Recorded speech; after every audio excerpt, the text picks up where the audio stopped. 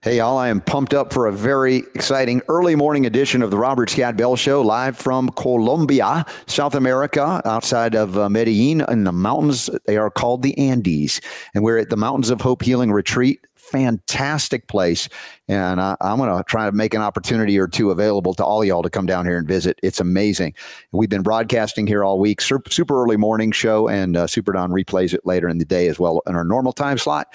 And of all the people that, we asked, hey, can you meet us here in the morning? The only person that said yes is Jonathan Emord. The Sacred Fire of Liberty Hour is happening, and I'm going to get news from him because I'm out of touch here down in South America, where he's in North America, in the United States of America, and it is time for the Sacred Fire of Liberty. We've got lots of updates and news and exciting things happening, as well as some serious topics to cover as well. But first, I'm going to check in with Jonathan, see how he's doing, and also Super Don, how he's doing, because it is morning earlier than we normally broadcast. So Jonathan, thanks for joining us a little bit early today from the campaign trail. Maybe you're still back in studio, your own studio. Well, it's great to be with you, Robert. I see that you've joined the Medellin cartel. Yes. I'm rather surprised, Robert, really. But what a beautiful place to be, despite the avalanche of drugs. What a beautiful place to be, Robert. Oh, it's gorgeous. And from what I understand, You've got Pablo Escobar on in the next hour, don't you? There you go. Hour two, yes. Is he alive even? Yeah, I don't even know. Well, times are tough, Robert, and it's necessary to raise revenue wherever you can, and I see that you're doing that, Robert. I don't approve of it, and I just want you to know that when you're in prison, I still love you. Oh, good. Thank you, Jonathan. That's so much appreciated. Well, I have to say, my experience thus far has been great. We haven't been into Medellin, but the city itself is far different than when we were younger, Jonathan, the cartel capitals of the world here in Colombia. I know these things still go on, but it's quite different from when we, learned about what was happening here. The people have been great, and it's in the mountains above Medellin, where there's a real healing retreat. We get all organic food.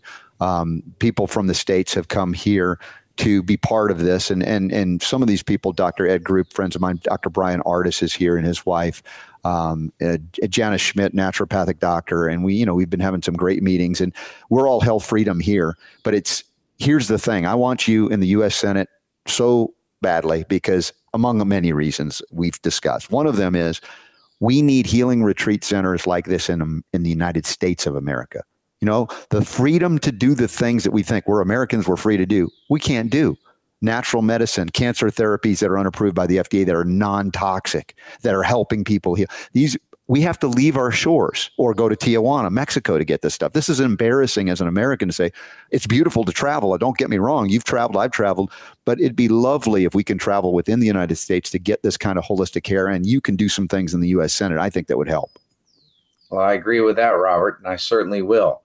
It looks beautiful behind you, Robert. I mean, it really looks lush, rainforest-esque. Mm-hmm. And when you refer to organic foods, I'm a little nervous down there because some of those things they grow organically in those rainforests, Robert, were used by the Medellin cartel. So this is true. Now, it's interesting, Be careful what you consume, Robert. Yes, I will. So far, we've been doing really well. I will say what's interesting, too, in homeopathy, we can use the coca plant, coca leaves, right? I didn't get to this, Robert. I knew it would happen. Go ahead. You knew it would. I'm just saying that in trying the sense to tell that on the radio right now, on television, you're trying to do that, Robert, while you're down there. I knew it would happen. And if you use discount code RSB10, you get 10% off of your order. I'm trying to be the serious doctor here. It's perfect. Hey, great for Christmas. Robert, I just want to underscore the fact that this is not legal. I want to underscore the fact this is not legal in the United States. I know what they tell you down there, but I'm telling you, Robert. All right. Be careful. So one thing, historically speaking, the coca leaf as a leaf, as a processed cocaine substance, is used at high altitude for altitude sickness. You chew on the leaves, you do not get high. Just like the cannabis leaf we talked about, it's used as food. You eat it. It's not decarboxylated. It's different. So we adulterate things in the West often and go, oh, let's turn this into an addictive drug. So I'm just saying that in the history of natural medicine, if we would step back from it's this only, realizing that there's thousands of years of history of use that is not that at all. And that's the thing.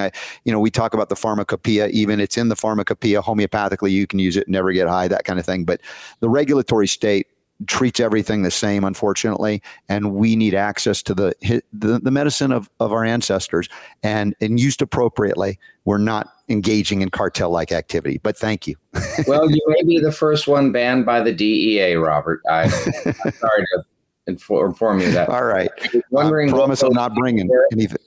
Those plants behind you, I'm not that sophisticated. I now know they're coca plants. So, Robert, they're not.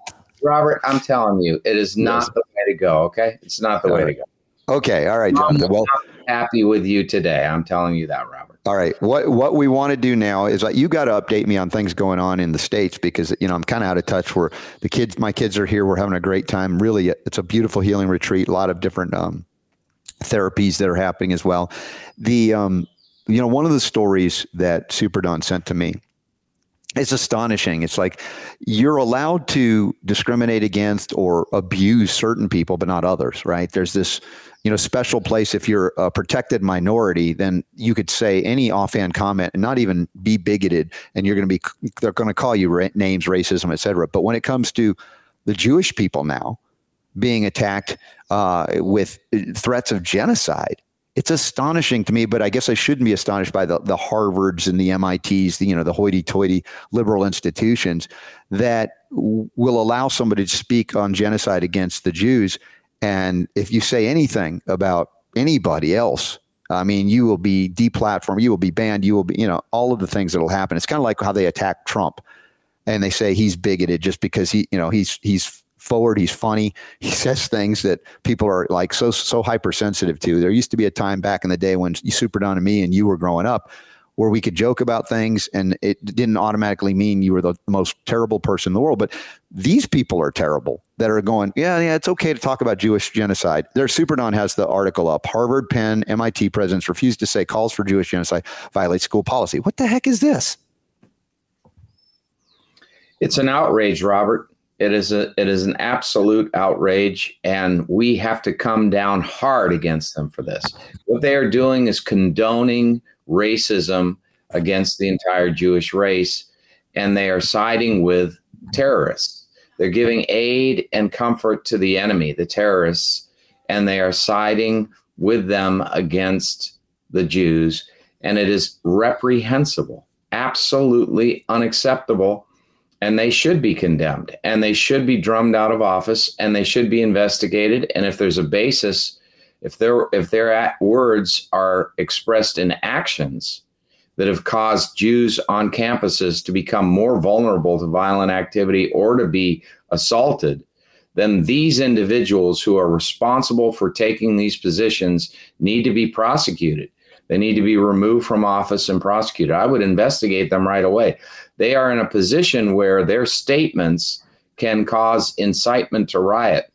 They can, by failing to enforce, without regard to race, laws to protect people and school policies to protect people who are of a particular race, here Jews, they are inviting violence against them.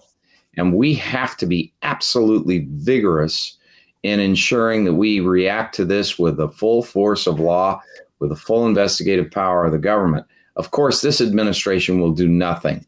And that's the problem. And that's why they get away with this. It should have been clear before they even opened their mouths that federal policy would be enforced to require them to avoid any acts of discrimination or any acts that were designed to incite violence against Jewish minorities on campus. Many kids who are Jewish have left the college campuses in light of all of the violence and the pro-Hamas activity that they know will translate into assaults. And they're right. Mm-hmm. And there are several Jewish students on campuses who have been assaulted or have been chased down or driven out of their classes. I want to bring Super Don into this discussion as well. And by the way, Ariana is joining us on the air. Jonathan?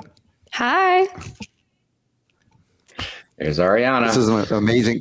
Amazing thing to be able to travel with the kids. I know you've done wonderful trips with your kids too, Jonathan, and I'm grateful for this opportunity as well. But this is, it's a very serious topic, obviously. In Super Don, you put this to my attention as well. What kind of things, let's say, if you could say what was said by these groups or student groups that they're defending, if you insert the term black, gay, or Palestinian. How about people that got fired because they used the wrong pronoun for somebody? Right. Mm-hmm. The obvious examples, and the first thing that went through my head when I was watching these college presidents, first off, they were totally coached by whoever the lead counsel was for those universities. You could tell because it was all legalese that they were throwing out there. But you're right. If Stefanik who was the one that was asking the questions in the hearing, if she had said, so if somebody called for the genocide of black people, would that be violating the code of conduct and be considered bullying or harassment? I mean, the obvious answer, right? You wouldn't even think about it, right?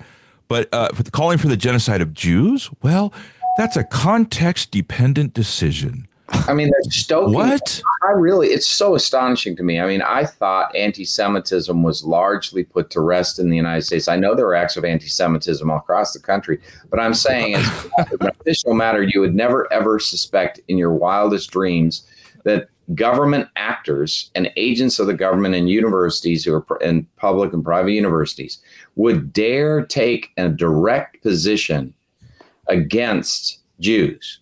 You just never would suspect it. I mean, when I was in law school, the vast majority of students in law school were Jewish. And the whole idea of open debate, yes, but absolute intolerance of discrimination and racism was the cardinal rule, and it was enforced by law. And here you have these people getting away with these things, not being prosecuted, not being investigated. And you have anti-Semitism all over the United States as a result of Hamas activity, all of the illegals coming in. I mean, Don, you were going to say something. I'm sorry. Go ahead. No, it's fine. I've been flabbergasted ever since I saw this, because to me, I can't. It's hard to wrap my head around how crazy things have gotten in this country. And how, things that a year ago, you would have been like, oh, that would never happen.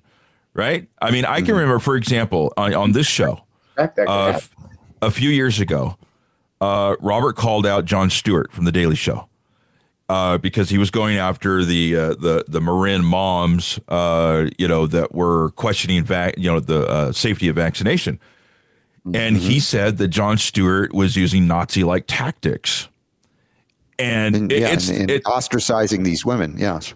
Yeah. And man, I mean, we were being mentioned in Mediaite and all these, these outlets and stuff around the country. And if you Googled Robert Scott Bell, all of a sudden, all these things came up about him calling Jon Stewart a Nazi, which he didn't do. But it's like something like that got press, right? Now you've got, just this blatant stuff that's going on that's anti-Semitic and Jewish students that are hiding, in the school and they don't feel safe. I thought the universities were a place for safe spaces.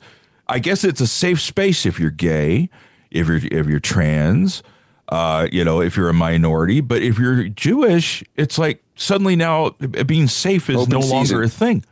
Things.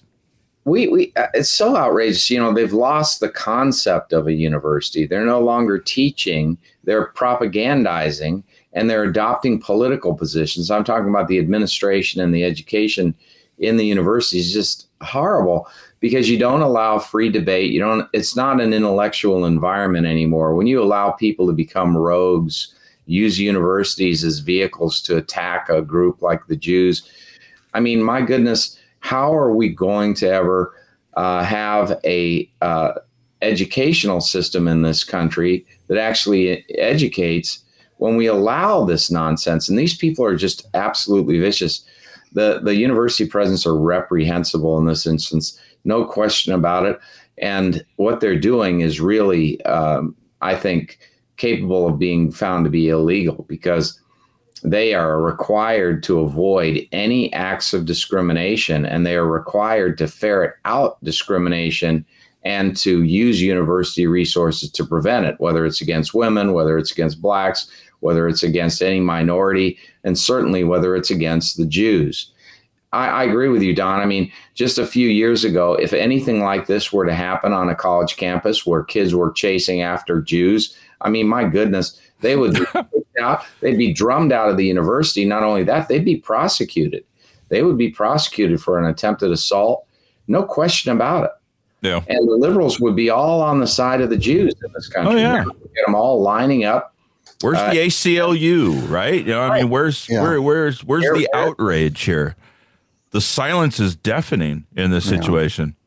I mean, so the Anti-Discrimination League has published information based on surveys that have been done, and they say that there's a substantial, and based on their assessment of violent acts across the country, there's been something like a 133% increase in the incidence of violence against Jews in the United States within the last 6 months. It's astonishing. And I think there are a couple of clips here because, I hear this and I'm reading it, but I haven't seen these things, these college presidents trying to wiggle out of, acknowledging that this would be horrendous if you, again, replace Jews with blacks or gays or whatever. And suddenly now Jewish people, it's open season on them. What's happening here? Do you have those clips, Super Don? Yeah, here we go. Ms. McGill, at Penn, does calling for the genocide of Jews violate Penn's rules or code of conduct? Yes or no? If the speech turns into conduct, it can be harassment. Yes. I am asking specifically calling for the genocide of Jews. Does that constitute bullying or harassment? If it is directed and severe or pervasive, it is harassment. So the answer is yes. It is a context-dependent decision, Congresswoman. It's a context-dependent decision. That's your testimony today. Calling for the genocide of Jews is depending upon the context. That is not bullying or harassment. This is the easiest question to answer yes, Ms. McGill. So is your testimony that you will not answer yes? If the speech becomes conduct, it can be harassment, yes. Conduct meaning committing the act of genocide? The speech is not harassment? This is unacceptable, Ms. McGill. I'm going to give you one more opportunity for the world to see your answer. Does calling for the genocide of Jews violate Penn's code of conduct when it comes to bullying and harassment? Yes or no? It can be harassment. The answer... Wow. It's like, what? And I wished that she had, when I watched this, I was like, the part that got me was how her, and then I've got another clip of the lady, I think it's from Harvard, where they keep going to this, it's context dependent. And my next question would have been, can you please give me an example of what context would make this type of statement okay or passable?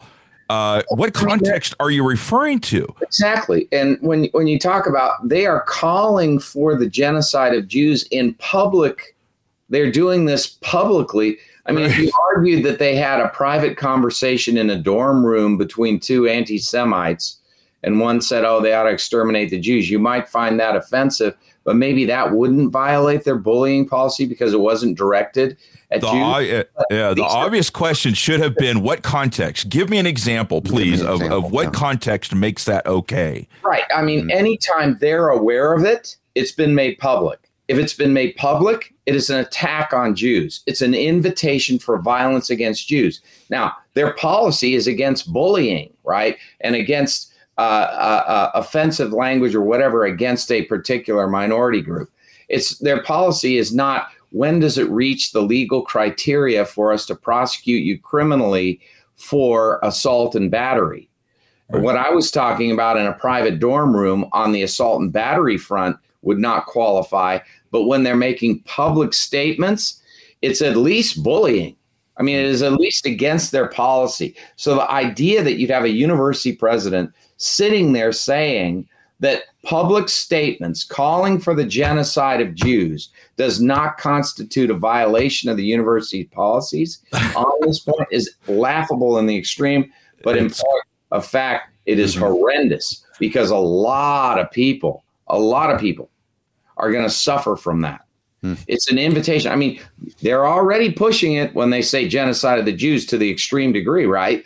But when you don't immediately condemn it and you don't say it violates university policy, you get more of it. And that's what they're doing. They're condoning and encouraging it by refusing to condemn it and by refusing to say it's against the policy. And there's more at play here, I think, because you've got money, right?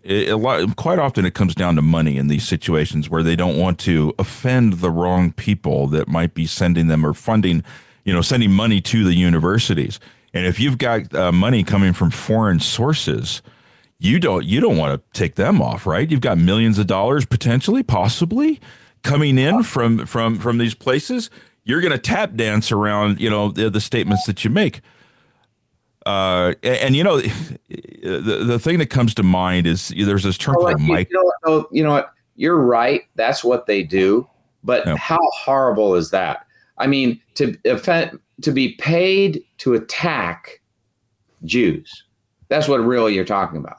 To accept money on a condition that you're accepting it with the understanding that if they attack Jews, you won't act against it. Mm-hmm. I mean, that is just so reprehensible.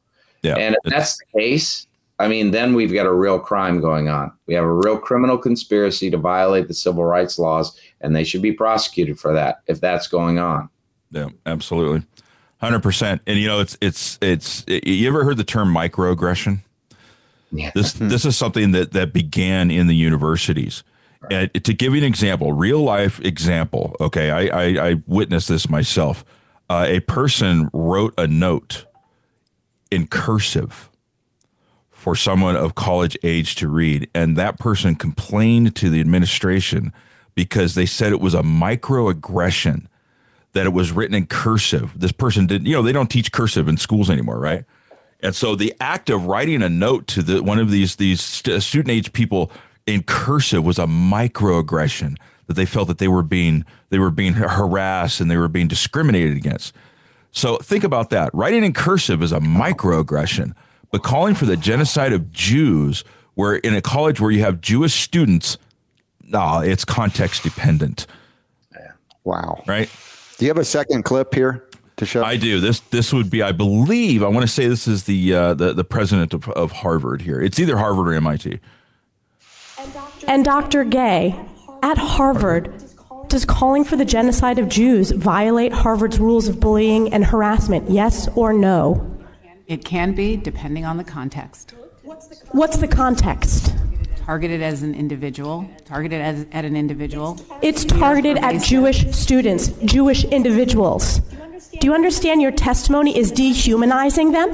Do you understand that dehumanization is part of anti-Semitism? I will ask you one more time.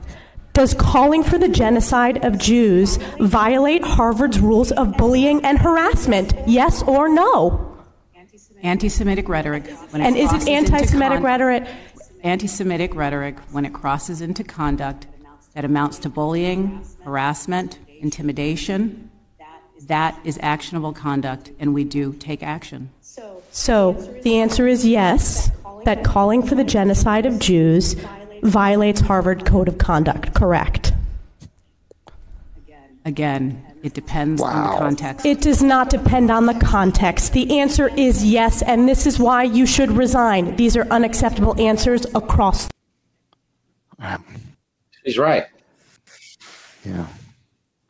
I mean, what can you say? Again, replace, the minority of choice instead of Jews. And there would be congressional hearings about all of this right now that would be throwing people out. I think, as much as they hate Trump, Trump could say something about the history of America, pre-Civil War, slavery, talking about the plight of the blacks. And they'll say, you didn't condemn slavery.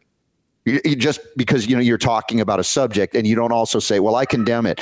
And this is the absurdity with which we are living in terms of speech, that it only satisfies, a certain segment of the population. And if it offends or threatens to kill another segment, that's okay. It's just astonishing what we're witnessing here. Yeah, it's hypocrisy and it is outrageous. It causes you to question fundamentally whether any of these institutions should exist.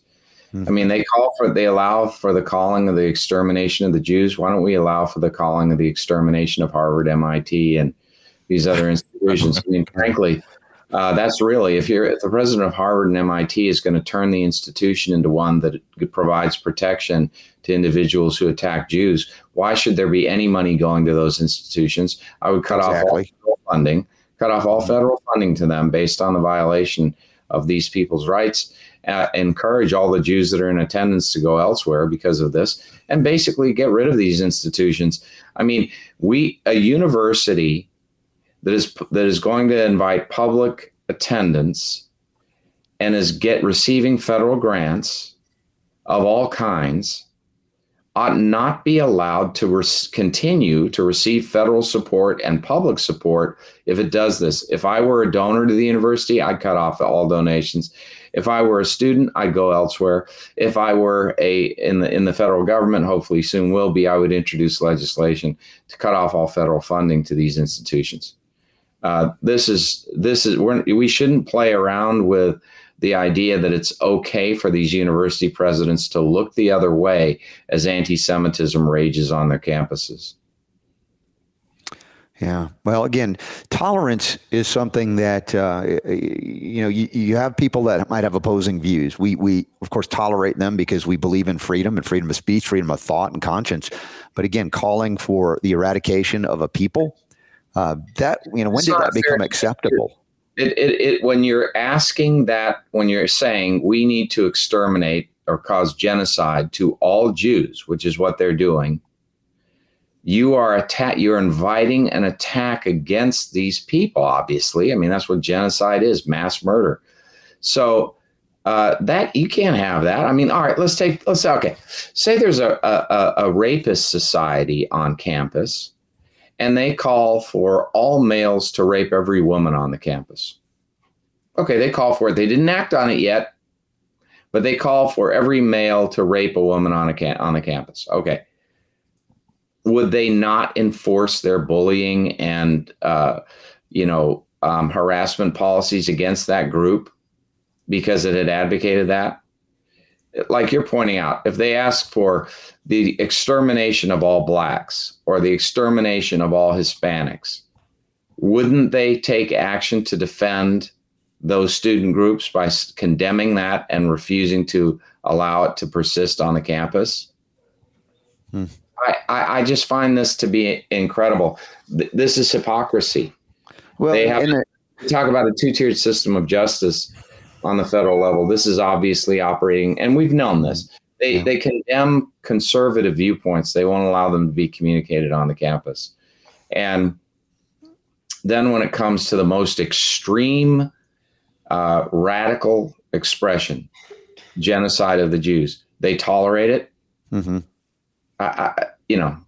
Well, and it's selective outrage, as you pointed out, targeting people of different political perspectives. The accepted beliefs are those that embrace collectivism, and collectivism is in itself evil because it denies the individual the rights that they have, that he or she has, based on their very existence.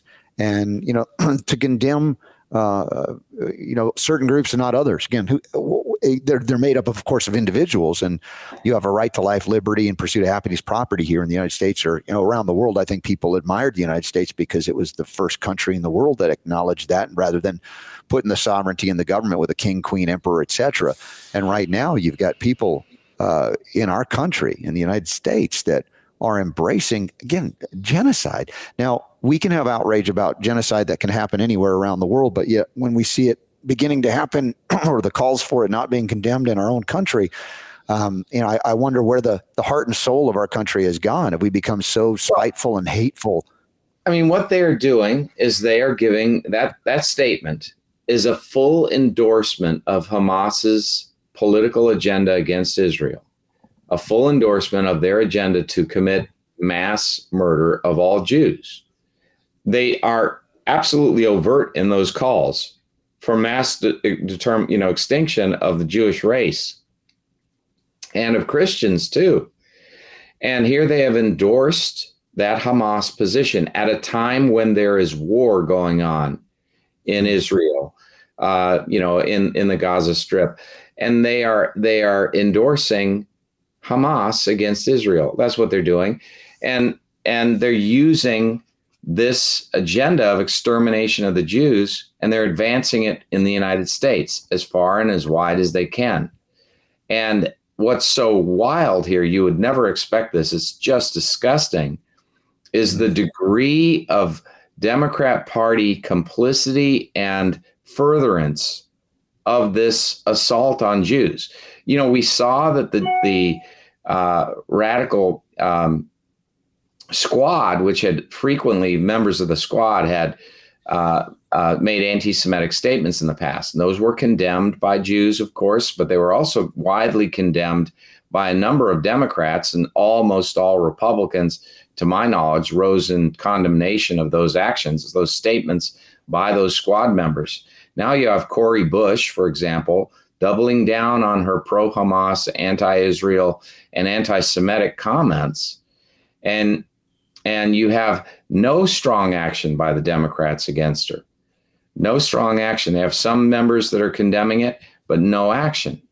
And then in addition, you have all of this allowance. You don't hear a single peep from anyone in the Biden administration or anyone on Capitol Hill on the Democrat side, to my knowledge, condemning these university presidents for what they said in allowing calls for genocide against Jews. Yeah. How do we overcome this? I think, as I've said many times, Jonathan, I know you agree, ultimately this is a spiritual crisis. When we, live and breathe and seething rage and hatred for any groups of people, and trying to get beyond group ideology as well as an important part to recognize it. There's no place for that in our society. We cannot allow individuals to be categorized. We can't allow this identity politics it's now all over the college campuses, all over the schools, grade schools, high schools. This is ridiculous racism. This racism we thought we got rid of in the civil rights era, back again, functioning fully, and is causing this. When you invite that, when you have critical race theory, you divide people based on their race, you condemn people who are not of color and say that they're white supremacists. And even Asians, they categorize as white adjacent, and they say they are white supremacists because they have academically succeeded. And then you have people of color, and they tell them this horrific lie that no matter what they do, no matter how smart they are, no matter what good grades they get or whatever, the meritocracy doesn't matter because you'll never be able to make it in a systemically racist United States. And they drill this into them so that they're destroying the hopes and dreams of kids of color, and they're putting this massive guilt complex on all people who are not of color, that they somehow are oppressors of those who are of color. Come on now, this is the destruction. This is cultural Marxism, and it is the destruction of our society. This is why I think at the universities, it's so easy to slip into something like this anti-Semitism stuff, because they've already prepped them from preschool all the way through high school with the concept that racism is okay if it's directed against specific groups that they will demonize. Yeah. Not favored, not protected, and you said demonized. So, folks, I'd like to say we could do better, and I know we can, and we have. The question is, are we going to descend further into this kind of hatred and division? I think it's just amazing that we have to talk like this. It's like we're talking to a bunch of kids again that can't see through this. It's so disgusting, and it's also so sophomoric. I mean, to hate a class of people, that is so outrageous. To be in biblical terms, to be a respecter of persons, by which they mean to discriminate among people based on their race or their ethnicity. I mean, this is horrible. We should have absolutely no tolerance for this in our society. We've got to root it out. We thought we had destroyed it in the civil rights era. We thought Martin Luther King's genius and how he addressed this issue had vanquished it for all. But you know what? Here it is. They even condemn Martin Luther King. They condemn King because he's not a racist. It's just backwards, upside down, doing somersaults with your brain. This is just so bad. Everybody's going to recognize it is racism and it is unacceptable. I mean, we just have to. All right, Jonathan, what is going on the ground in Virginia? Have you been hitting the road constantly? Like, even when you're not on the air, you're somewhere. Like last week, I mean, we get you between events. How's it going out in the field there? Are they responding to the message that you're delivering? Is there any shift in the message based on what you're learning out there among the electorate in Virginia? I'm curious for updates because we haven't gotten to speak in a bit since I've been out of the country for a few days now. Well, I mean, as you know, I base everything on principle, and there's no shifting in my position. But I'll tell you this, the receptivity to our message is really overwhelming, Robert, everywhere we go. And the number of people that are on our team and are supporting our team is growing. We have people who are supporting our ballot. So beginning January 1st, we will be collecting ballots, signatures in every congressional district. Well, we have captains in every district. We have volunteers in every district. We have super strong support all across the state. I'm looking at something that I think spells victory. And here's the thing, Robert. At every event over the last 6 months, it's been the same. You've seen it yourself. You were at them. People are overwhelmingly endorsing our campaign because we're addressing to the problems that they face, the solutions that will give them freedom and will give them a thriving economy and will restore America as a great nation. And that's resonating with people because we have specific solutions, because we are driven by sincere motivations to save this country, and because we're not part of this corrupt cabal that dominates Washington, where you've got all of this insider dealing, you've got influence peddling and corruption writ large, and you have a party that's so crass that it calls for the overt destruction of the Constitution, packing the court, putting through all sorts of new restrictions on our freedom through the administrative state, not even introducing a bill in Congress when Congress under the Constitution is supposed to make all law. So we've got serious problems. The Constitution hangs by a thread. We're looking at 2024. It's going to be an economic disaster by most measures, and that's because of the administration's unlimited spending and also restrictions on credit and this whole ESG agenda and the globalism agenda, open borders. All of this is coming home to roost with economic consequences, with crime consequences. People are fed up. They're sick of it. They're tired of a president who has the biochemical activity of a houseplant. They want someone in there who can make a difference. And they also want to see someone in Congress who can make a difference. And so I think we are looking at a bellwether year in 2024. I think people are going to be so fed up. They're going to say, look, even if I sympathize with some positions that are liberal, I've got to survive. I've got to survive. My kids have to survive. They have to have a future. We can't give up this country. We can't give up liberty. So it's resonating, Robert, and we're getting a lot of support. We just had an event last night. We had a fundraiser. We raised quite a bit of money last night. And that's because people are now putting money into the campaign, investing in it. We're making, it's making a big difference. I'm hoping that we'll do another telethon with you again, Robert, in the coming year. And those things were really successful. They broadcast a lot of our campaign positions all over the Commonwealth of Virginia. A lot of people listened to you and listened to Mike Adams, and it was phenomenal. I mean, I can't tell you the number of times that I heard people say, most people say telethons are boring, right? I don't want to watch that. Well, we don't do them that style. Nope, you did them. You did it. It was fascinating.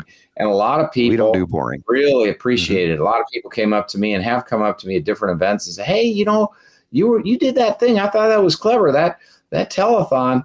And then they say, I like that Robert Scott Bell. I like him. I've been watching him. So I thought you did a really, really good job with that, Robert. And I appreciate it. I look forward.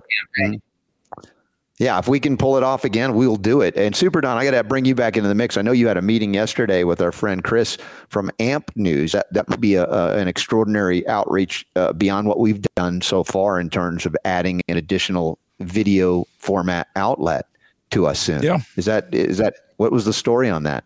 It's in the works. So okay. I'm talking with their technical people and stuff. So. Mm-hmm. I anticipate that we'll be streaming live on AMP News here pretty quickly. And they're Robert, already on. Just so you know, Robert, now that you're in Columbia, there's a difference between being amped up in Columbia and being amped up on this program. And I want you to know there's a difference, because whatever you're getting there on the cheap in Columbia, you can't be affected by that when you're on air on this AMP program. Okay, thank you. Are you amped up? Let me get you muted out here. Go ahead. Are you amped up? Hi. Just high. Okay, so she's. Well, a lot of people are high. Define amped up. Oh, right. That we got to make. She's smart. She says, "Define your terms, Jonathan." You'll appreciate my daughter. Oh, there's Robert in the Medellin. What is that? It's cartel. You're defending the cartel, Robert. Is that one of my son's firearms? I don't know. That's amazing. That's so Robert funny. Scott Carbell. How do you have time to do that, Super Don? Oh, if you miss that picture on the audio podcast, you got to watch what Super Don does. It's funny. So, all right.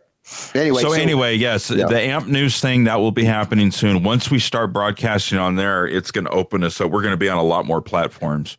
Yeah, a lot of television platforms too, Jonathan. So the next time we do it, we're going to have a bigger footprint, so to speak. That's the good stuff that's happening here. Wow. Yeah. And not only the other thing that we talked about yesterday was we'll be live during our live broadcast there, and they're going to replay us in the evening as well. So we'll be getting double coverage on that. Yeah. Nice. Lori has a question. I didn't even know there was a debate yesterday, but that's how out of touch I am. Jonathan, what are your thoughts on the debate? You were doing a fundraiser. You're probably not paying attention to any debate. Who was debating? Well, the big guy wasn't there. And 4 people competing for second place. Yeah, that's exactly right. Right. That's what it was. I saw little segments of it and read some things on the news. I have to confess I didn't see the whole thing. I really have a hard time watching the whole thing because of all the insults and between this is a waste of our time to have people insulting one another personally. Is just not really helpful. But on the issues, really, the big question is, what does Donald Trump think? And everybody's looking at Donald Trump. I've endorsed Donald Trump. And the reason for that is simple. I mean, his record is really the most remarkable record of accomplishment and success in modern history. You can't find those achievements in any other president. And I go all the way back to President Reagan. President Reagan was phenomenal and achieved a great deal. But Donald Trump's achievements, when you look at actually what he did, I mean, do you remember $2 a gallon gas? Do you remember being able to export energy and to be energy independent? Do you remember the Abraham Accords?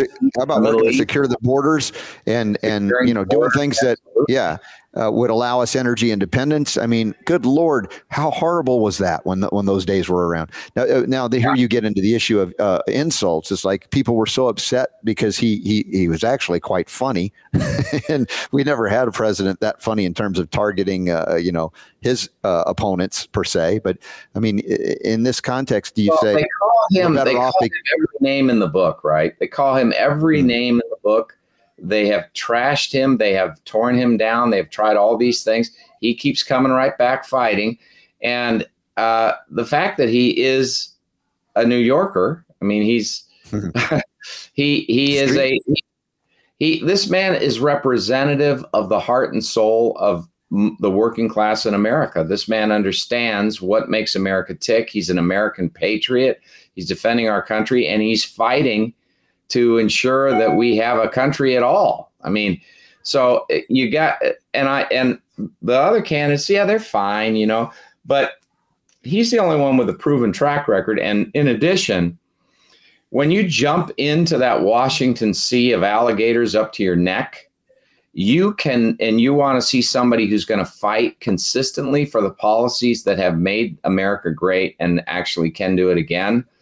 That would be Donald Trump. The problem with everybody else is that they obviously, from these debates, at least to the extent that I've watched them, they're so politically conscious. They're so careful and calculating. They are so endeavoring to avoid anything that might cause a drop in their percentage support, that they aren't, that's the problem. People say, I'm sick of that. When you come to Donald Trump, yes, he is a strong figure. Yes, he is a person who has very strong opinions. Yes, he is a person who makes liberals offended. Yes, he is a person who the radical left media condemns. But you know what? That's exactly what we need. I mean, if we have people compromising and doing what the media wants and avoiding offending people, if you are doing nothing for America, you're not offending people these days. That's true. Fighting for America, you're offending people these days. The fact that there's offense doesn't mean what you're doing is illegitimate. The fact that there's offense means that you're accomplishing something that is changing the country in a direction that is the one they condemn. They condemn the founding fathers. So you start asserting the traditional constitutional limitations on government. What do? You offend them all over again, right? So anything you do to try to save this country, they regard as offensive. You close the borders, they condemn that as racism. You take, for example, energy independence. They say you're trying to destroy the environment. You advance any position on an issue where you say, for example, we need a colorblind society. There should be no discrimination based on race or color. They immediately come out and call you a racist. They call you a racist because you're not advancing the races they think need to be advanced, and you're not discriminating against the races they say should be discriminated against. It's insane. What do you think? You're running against Tim Kaine, who ran with Hillary Clinton for vice president at that time, last cycle, and Biden, he says, is running against Trumpism because he's a bigoted bully. Well, here's the story. Yeah, Kaine. Okay. Biden is running against Trumpism because GOP is controlled by a bigoted bully. What? What is he? What is this even? This character assassination, name calling, I think we're sick of this, right? We're sick of this approach, which is so often used by people like Kaine, rather than deal with the issues. He's not dealing with an issue. He doesn't even tell. What is Trumpism? What does that mean? What do you mean by Trumpism? Specifically, what are you talking about, Tim Kaine? When you say Trump is a bully, what do you mean by that? Specifically, give me an example of what you mean by that. Because I'll tell you, if Trump is a bully for America, I'm for that. If Trumpism means an economy in which there is no inflation and where there's economic opportunity for everyone, including every minority group in this country that was advanced into economic stratosphere faster under Trump than in any modern president. If you're talking about achievements, Tim, where are you? Let's talk about what you do, Tim. Let's talk about your feckless lack of defense of the United States, your refusal to secure the borders, to introduce a single piece of legislation to do that. Let's talk about your complicity with the radical education agenda, which has kids being told in school that their genders are fluid and transitioning happening, which is child abuse, and all of this outrageousness with defunding the police, which you won't act against because you're buddy with Alex Soros, and all of this anti-incarceration agenda, which is causing crime to be rampant in the streets because you're buddy with Soros, the funder for the Democrat Party. I mean, who has to answer for the consequences of their action? You, Tim Kaine, or Donald Trump? The consequences of Donald Trump's actions have been economic prosperity, national security. They have been a border that is protected, and they have been peace in the Middle East. And you, Tim Kaine, on the Armed Services Committee, complicit 100% saluting Joe Biden and Chuck Schumer, have given us nothing but economic misery, no economic opportunity, destruction of a well-working economy under Trump, and the imminent risk of war on multiple fronts around the world, and a China emboldened and ready to and acting to undermine our interests around the world. That was not Donald Trump. That was you. So answer for yourself first before you start throwing around epithets that are negative in condemning Donald Trump. Jonathan, I imagine you in the U.S. Senate with Trump as president, how much cooperation there would be in terms of the things you would forward in the Senate, and you'd have a president that would actually support you in deregulating or providing for more freedom, health freedom, prohibitions, if you will, on mandates, for vaccines, things like that. We've talked about legislation you have at the ready the moment you put in some things that you had written for Congressman Ron Paul years ago, that you'll be in the U.S. Senate defeating Tim Kaine, and you can work with Rand Paul and Mike Lee. And, there are a few other folks that really believe in the Constitution that I believe will be strengthened, not only in their resolve, but their ability to navigate the things you've navigated on the legal side, tackling the FDA and the oligarchy through the courts. And again, I'll remind folks, for those that are new to this, and Jonathan Emord, he has beaten the FDA a world record 8 times in court, and one of the final straws, even as he won that final time, I guess it was the lawyer for FDA at the time said, "Congratulations, Jonathan, you did." Yeah, you did something no one else could do, but I just want you to know that we will never adhere to anything that happened here. The court could tell us to do whatever, we're not going to do it. And you're like, that wasn't what you went into the legal profession for, to find that the oligarchy and government would just thumb its nose at a court, defeat, and continue to trample on the rights of average Americans, and also the businesses that are out there providing good products and services that are truly not harming people but helping them. And particularly now we see more attacks by the FDA on homeopathic medicine. Yes, we have. And it's astonishing. The only reason to do this is to destroy competition, which is limited in a monopoly already. They jump into instances where there's no harm whatsoever, and they go in there and they wipe out whole markets. And the reason is that in the end, the big picture is this: they want to crush the American free enterprise system and have a government takeover of it. They believe in authoritarianism. The agenda of Alex and George Soros is globalism. They want a one world government. They view the biggest barrier to the achievement of that one world totalitarian government to be the United States. And they are dedicated to doing what? They have said it. They're dedicated to destroying the American economy, destroying the criminal justice system. Why? They want to get rid of American nationalism. They want to keep the borders open so that we no longer have a sense of identity as a people, separate and apart from the world. That is, that we are Americans. They want to destroy that. They want people in this country who are loyal to foreign countries in order to destroy our sense of nationalism. They want to destroy our sense of security so that we're more apt to drop nationalism, drop self-defense, and agree to global government.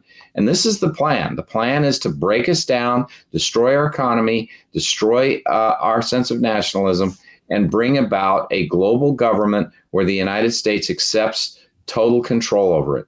George and Alex Soros hate this country. And Alex Soros is the best friend of Tim Kaine. Mm-hmm. And Tim Kaine is completely their lapdog. He has introduced no legislation to offend any of the agendas of destruction that they support. They support open borders. They support defund the police. They support anti-incarceration prosecutors. In other words, prosecutors who don't prosecute. Mm-hmm. They are acting to destroy the defenses of a free people, of their lives, their liberty, and property. And Tim Kaine is foursquare right in their pockets. He is literally there. He is also figuratively there. He introduced the Soroses to the Democrat Party as Democratic National Committee chair. He received one of the first major donations in the United States 25 years ago from George Soros, when he ran for mayor of Richmond, a direct donation. He has been couriering into the Democratic Party massive amounts. They are now the biggest financial supporter of the Democrat Party. Single supporter is the Soros entities. They are the biggest supporter of the Democrat Party. Has there been any indication that Tim Kaine and his group of cronies running for re-election have any strategy other than continue to promote the things that don't work? I mean, are the people of Virginia, the Commonwealth, there seeing through it? Is Tim Kaine a popular senator at this point for the whole state, other than the most diehard Democrats? No. In fact, most people don't know anything that he has done or what he has refused to do. Most people don't know the real story of Tim Kaine. What they know is, if they know anything at all, are statements that contradict what he actually has done. So he represents himself in his speeches to Virginians to be a moderate.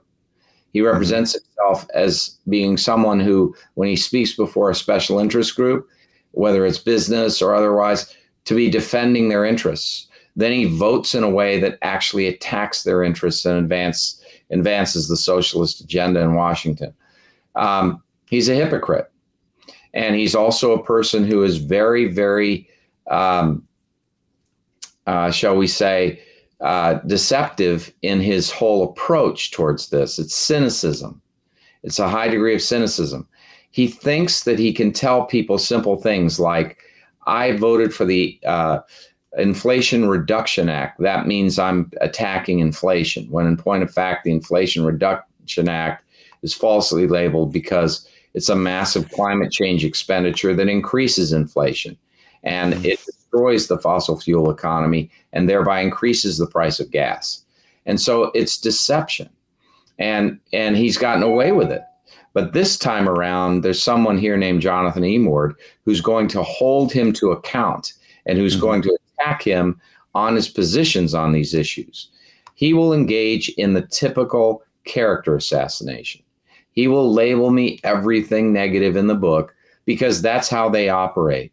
That's thuggish. That is not professional. He is not a statesman. He is a rank politician. There's a difference. Oh, yeah, absolutely. A huge difference. And the contrast will be so enlightening for people to see. I know we still got to get through the primary, but you're doing great up there. And I want to continue to encourage all of you who know and love Jonathan Emord like I do, who's been with me on this show for many, many years. We've been friends longer than that. And emord4va.com, emord4va.com, forva.com for Virginia. There's also a holiday party coming up at Gore Melts. We've talked about the owner of Gore Melts, Emord holiday celebration on Monday, December 11th. That's right. Coming up in 4 days from now. We have door prizes. We have Santa coming in. We might have a couple of Santas coming in, and they may have a dispute among themselves as to who the real Santa is. But the point is, Robert, it's going to be a blast. And we have some magnificent singers, unbelievable singers for the holiday. We have Tamika Arnold. Mm-hmm. Remember her? Yes, and she's terrific. What a beautiful voice. We also have Aaron Petty.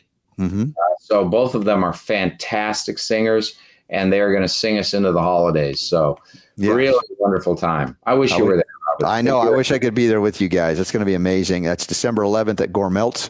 Yeah, and those of you who want to learn more about Jonathan, emord4va.com, a champion for health freedom, and our next U.S. Senator from Virginia. You guys, pump it up for Jonathan, and we're going to see some exciting new things happening in the coming years that are very positive and empowering. And I know that's quite different from the message you hear from the mainstream media, but that's the reality we live in, and we're going to continue to manifest that because, we got kids. I got my kids with me. You got your kids. One day I want them to have kids that are growing up in freedom. So God bless you, my brother. Love you. Appreciate you. All right. That's Jonathan Emord joining us from the United States of America. Why do I say that? Because I'm in Colombia in South America at the Mountains of Hope Healing Retreat. In the second hour, a returning guest. He's become a really good friend. I mean, the more I get to know this guy, the more I like him. Not that I didn't like him the first time I met him or anything like that, but dude, you get to the depth of his history and he'll share some of that some more, especially now in context of being here at the Mountains of Hope Healing Retreat. That's why I wanted him back on. And so Tim James is going to be with us, from Chemical Free Body and now from mountainsofhope.com. So check us out on the web. All the links are up. We'll also talk about some of the upcoming events and special thanks to those that support this message of health, freedom, and healing liberty, including Cardio Miracle, which I brought some Cardio Miracle packets. We're pouring it into the green juices. They were organic pour. I was like, oh my gosh, we're all just feeling it. Very good. You liked it? Yes. You liked it? Okay. It tasted very nice. Can you tell everybody what I tell them at the end of every hour? The power to heal is yours. Woo! With great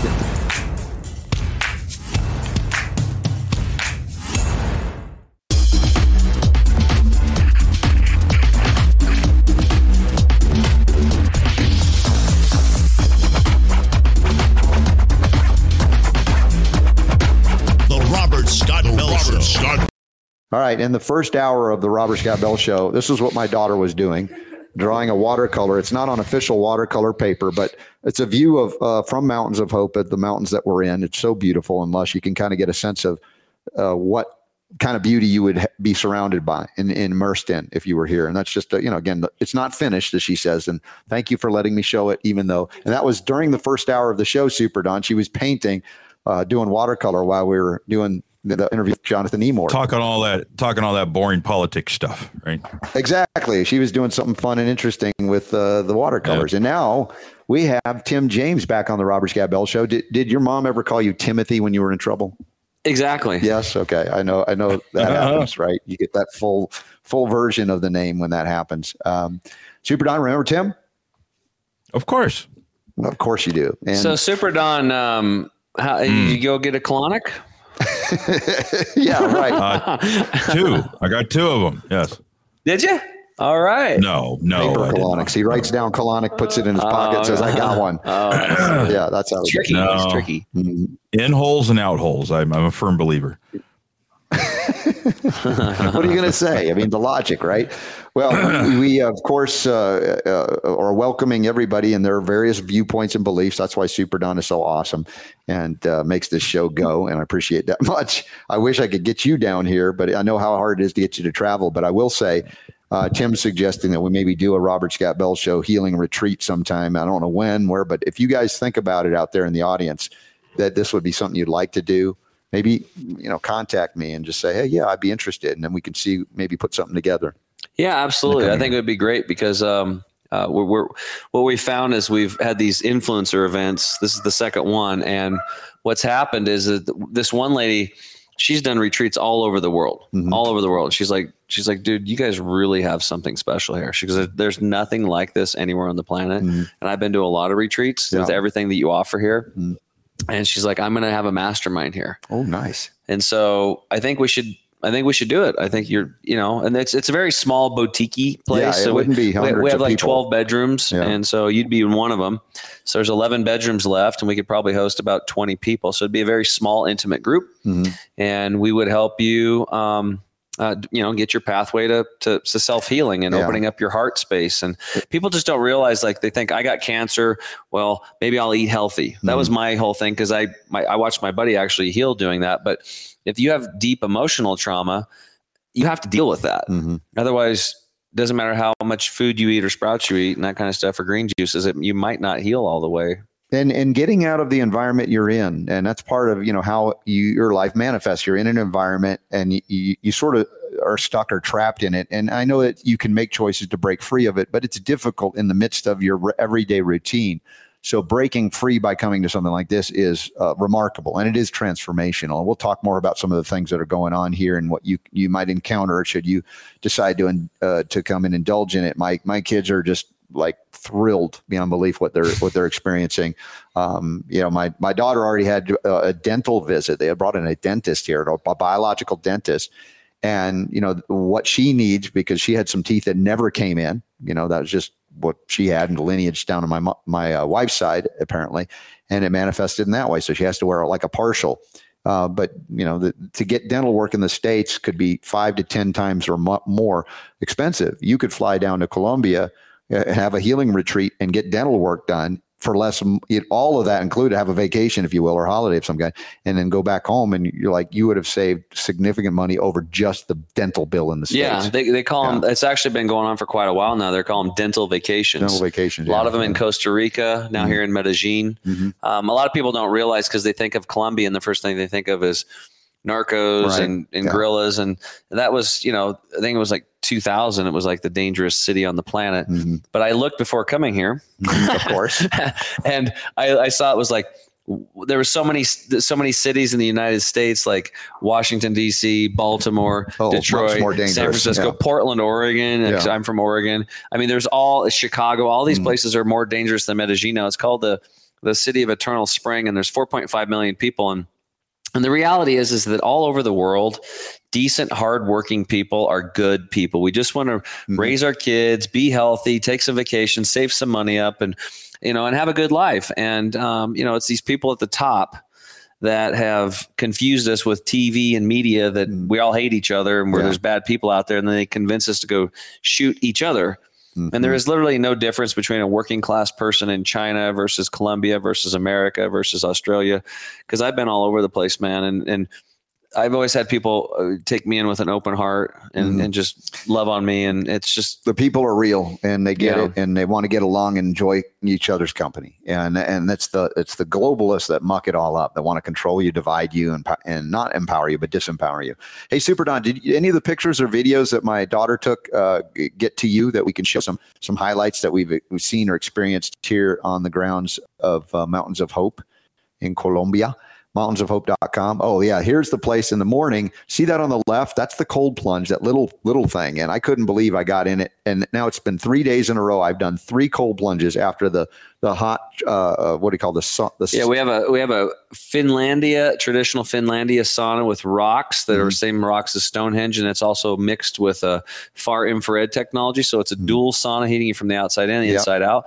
And we have a steam sauna. Like a Turkish steam sauna bath, which titrates eucalyptus into it. And you go in there for 10, 15 minutes and you run out there and jump in the cold plunge. And I saw Robert do it. So he's not BSing anybody here. And Super Don, I'm telling you, when I got here, I thought maybe I'll do it the last day, right? You know, I did it the first day. I did it the second day. I've now done it the third day. Now, yesterday you also did ice bath. Well, no. Here's the thing. And this is where my daughter represented the Bell family. Oh, you didn't make it. Okay. I was, at that point, it was later in the day. I'm like, you know what? I don't want to do another one. I did 3 days, although it was even colder because they poured ice into that little thing there. Super Don, if you can find that picture of my daughter, it might be a video of her in it. I don't remember. But I got so many here. Hold on. I know. Hold on. I got it somewhere here. Hold on. She went in to that thing and was like smiling the whole time. And I'm like, she is so tough. There she is.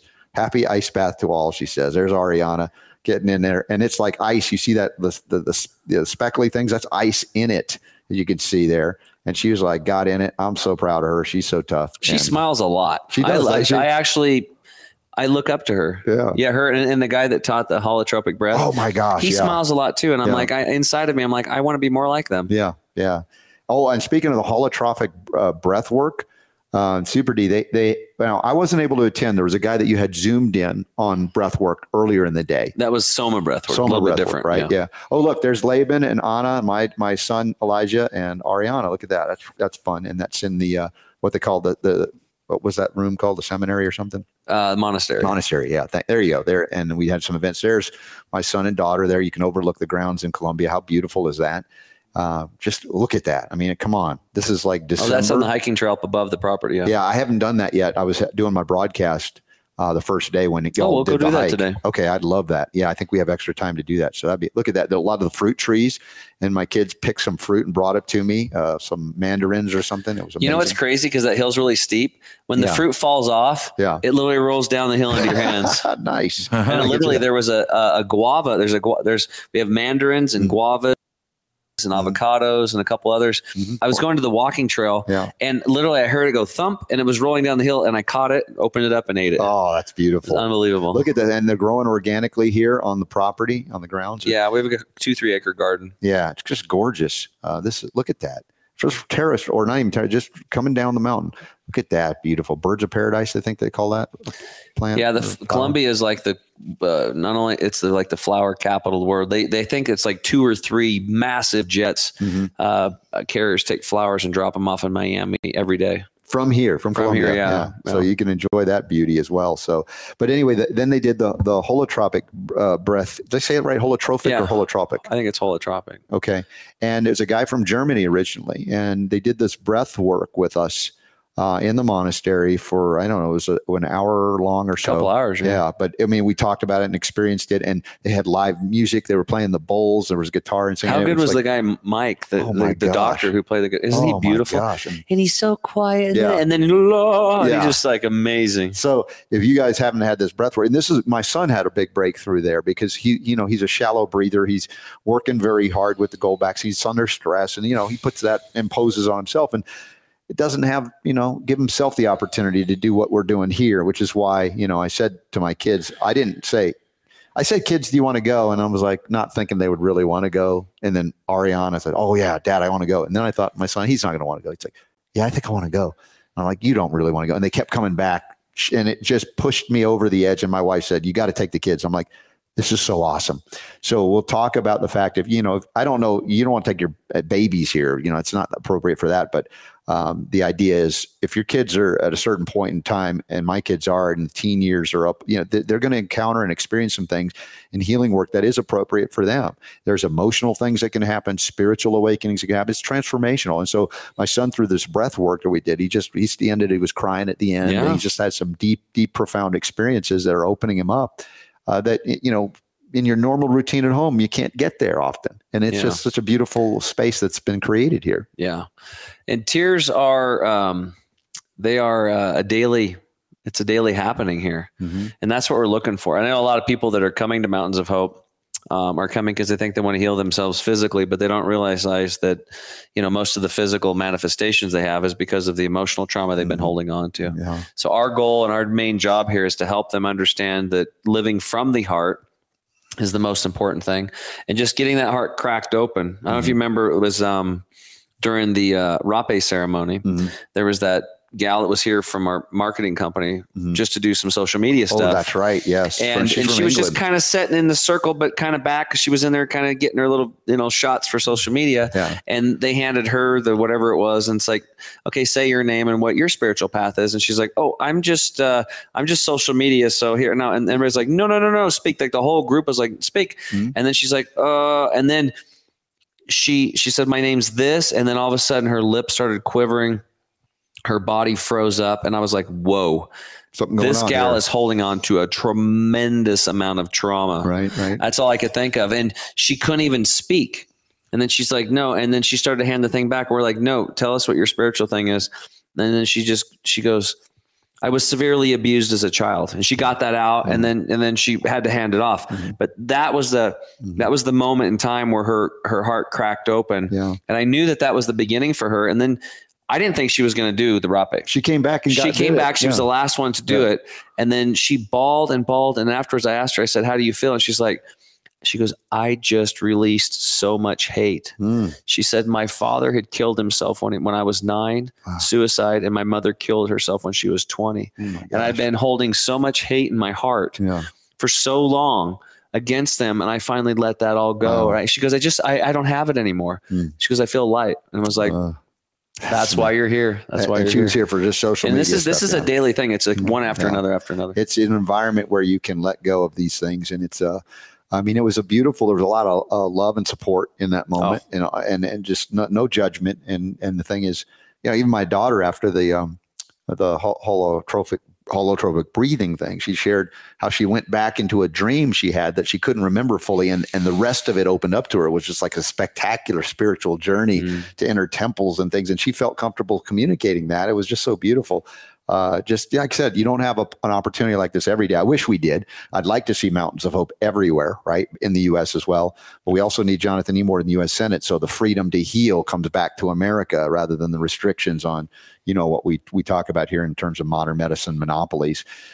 So we got a lot more to do here. And, one of the things, I'll talk about the upcoming events later. I just got right into it with Tim here. It's been fun getting to know Tim a little bit more and hearing it in context, his story, while we're here, about the journey you went through, the tough times of your health, right? Oh, yeah. And it was like I was reliving the traumas of my own health. And I'm like, dude, Tim, thanks for bringing that up. All these memories, including cracked and bleeding skin on the elbows and things. Yeah. Just brutal. You're thinking, who has that? I'm like, Tim and I did. I just got it done earlier, and then found, earlier in life, and others get there, whenever they do. But the journey out is similar in terms of our decision making. Yeah. You have the chemical free body. Of course, we preclude that by saying synthetic chemical free if we're going to be targeting accuracy, because somebody could yell. No, I actually had that happen. We had a big booth in Veg Fest, and it's chemical free body. Right. And this guy goes, he's like, dude, everything's a chemical.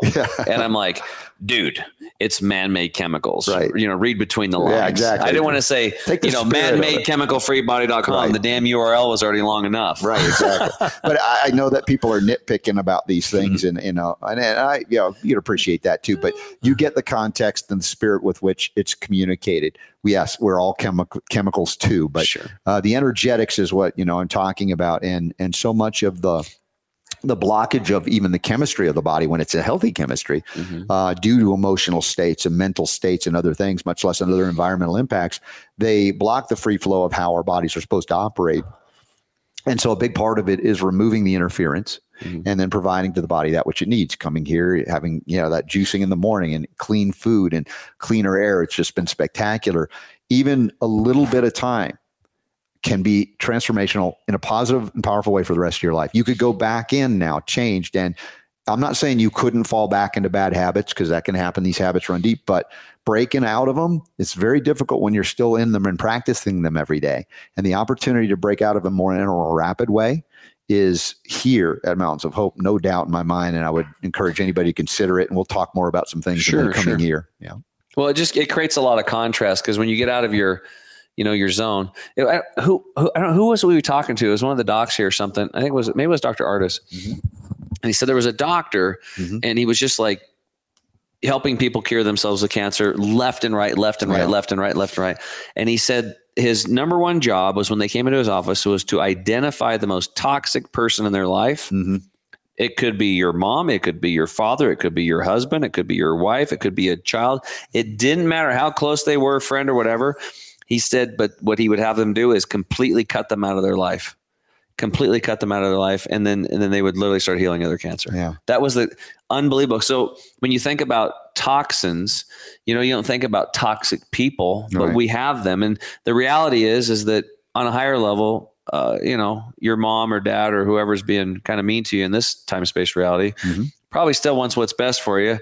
But there's obviously a lesson that you needed to learn. And it's like, maybe you need to stand on your own 2 feet and realize that you're an indestructible force. Well, and sometimes the opportunity for them to heal as well is for you to remove yourself from their sphere. So and they have to now confront something that's been directed outward. Right. Yeah.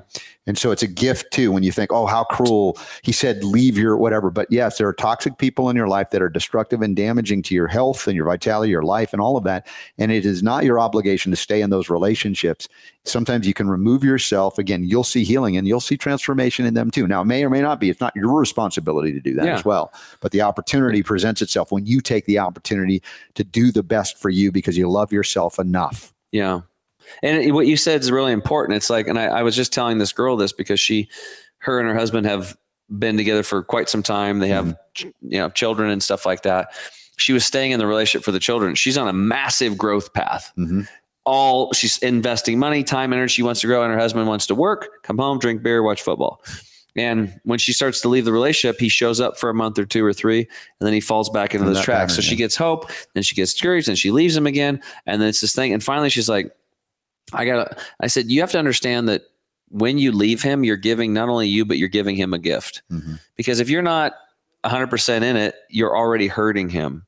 So give him the gift, and he's going to realize very quickly that if he wants a quality person like you in his life that wants to grow and contribute, he's going to have to grow and contribute. If not, he's going to get somebody at a lower vibe, and that's the way he'll roll. All right. Now I want to get to the money shot of this hour. I don't remember if you said this, when you were on the show before, but it's probably the most impactful thing. And Super Don, open up your mic because I want you in on this one. I think you're going to appreciate this very much, because we talk about the concept of abundance and gifts of healing, but all kinds of things. And obstacles are placed in our way by ourselves because we don't believe we're worthy. And people say, well, I believe I'm worthy. And then you say, well, I can't. And you fill in the blank. And the biggest one, Super D, for most people is I can't afford it. And you can look in a bank account, or you might even not have a bank account, and you can say, here's the proof. But at the same time, who's to say that God or something else, or even a friend or someone you don't even know, wants to shower you with some gift that you're refusing by telling the universe you're not worthy? And we come down to bank accounts, like, no. The spirit is not limited to that. And so I want you, Super D, to hear. I want me to hear it again. I want everybody to hear it and talk about how you came to this statement, because it's powerful on abundance, what it really is. And it isn't really about money, but listen. So this was actually the first thing I learned from one of my mentors back in 2018. And he was talking specifically about abundance. And he was talking to this gentleman, and he said, do you know what our definition of abundance is? And the guy's like, no. And he's like, okay, would you like to hear it? He's like, yes, I do. He's like, are you paying attention? Yes, I am. Okay. And he goes, are you ready? He's like, yes. And he said it very clearly. He said, abundance, the ability to do what you need to do when you need to do it, period. And he said, now in that definition, did you hear anything about money? Did you hear anything about a particular way that the abundance had to come? No, the ability to do what you need to do when you need to do it. That, my friends, is abundance. Everybody write that or type that on. If you're not driving right now, listen to live. The ability to do what you need to do when you need to do it. Period. Now, here's the deal.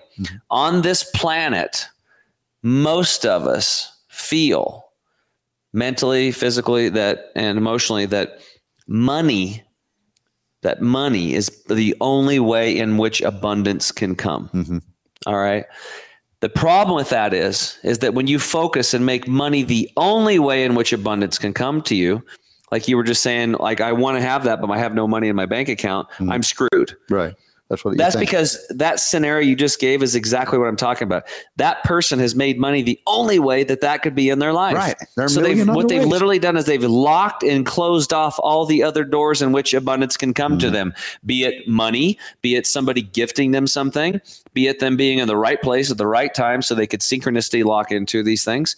And so my own personal journey, it's like I'm an entrepreneur. I'm full time. I run Chemical Free Body. I'm a coach. I've got coaches. I'm a pretty busy guy. I'm taking care of my parents. I'm building I don't know if you know Jim Gale, but I'm building Jim Gale. Yeah. He's helped me. We're doing this 2-acre sustainable food farm, food forest, sustainable food forest. We're building on our farm.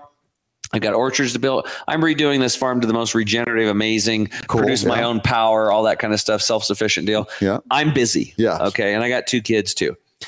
I come here to Mountains of Hope a few weeks ago to help Mike Murphy get this thing launched and help him. And he basically just said, look, I've got it to this point. You run it. Wow. And literally handed me this thing. Now, what the crazy thing is like, I wrote out my goals for years. Twice a day, I will have my own healing resort in Costa Rica. I will have my own healing resort in Hawaii. And in my mind, it was like someday I'll make enough money so I can buy it and do it. And because of the synchronicities, which I would like to talk about here in a minute about following your excitement and your joy. Yes. What ended up happening was it was literally handed to me. Like, pause for a moment there. Super Don. What do you think of that definition? How does that hit you? What abundance is in this case, the ability to do what you need to do when you need to do it, period.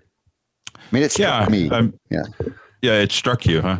Yes, it did. I mean, this kind of goes, I think it goes along the same route as a conversation that we were having on the air a couple days ago about just getting out of the way, getting out of your own way so that things happen. And how, when you get the picture in your head as to how things are supposed to be and how you're supposed to get them, and the harder you try and make that happen, the further it seems to get away. And then suddenly you just go like, and sometimes it happens on accident. That's the fun part, is when you're just like, you've been trying to get something to happen. And it's like, it seems like the harder you try, the more screwed up it gets. And it just seems, and so then you finally go, okay, I give up. Now, you're flabbergasted. You're just like, whatever. And then it happens and you're like, yeah, I see 2 things. I was my own worst enemy in that situation, right? Yeah. I see one, the law of reversed effort, which is weird. Like, the more you try, the harder it becomes and the more impossible it seems. And law of surrender.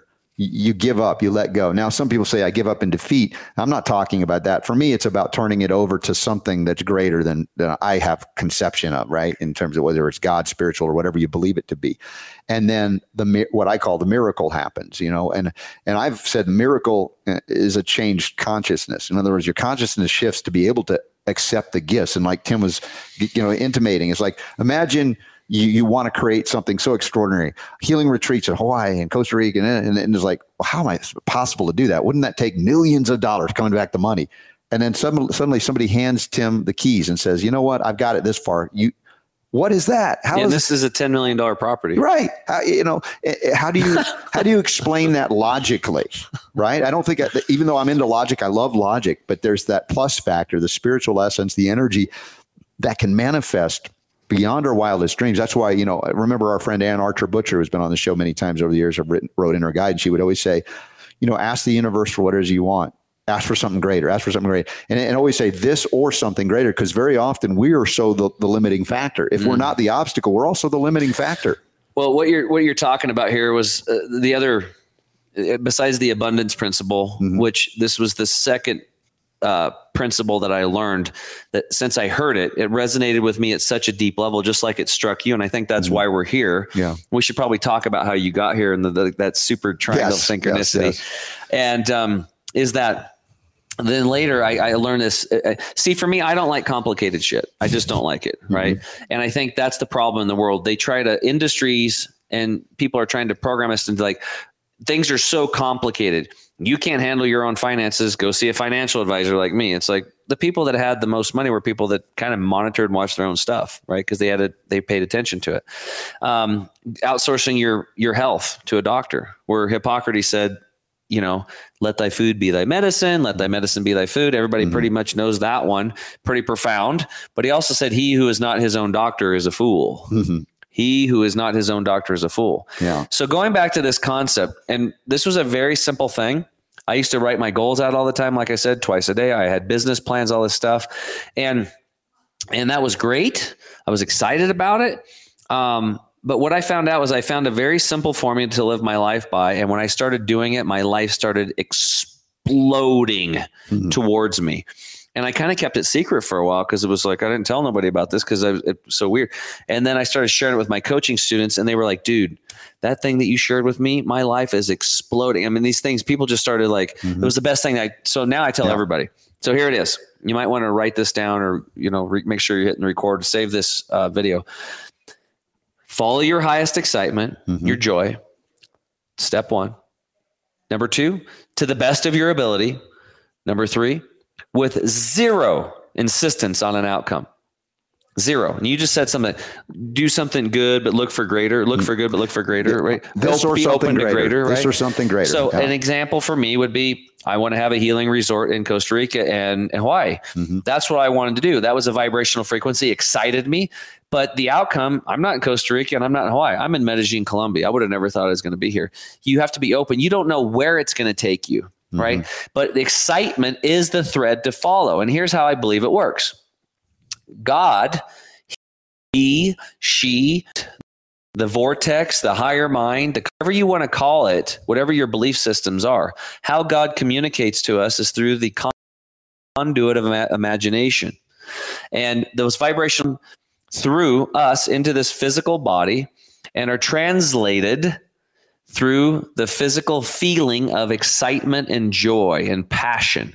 So when you feel excited and when you feel joyful and you feel passionate about something, that's literally God saying that way.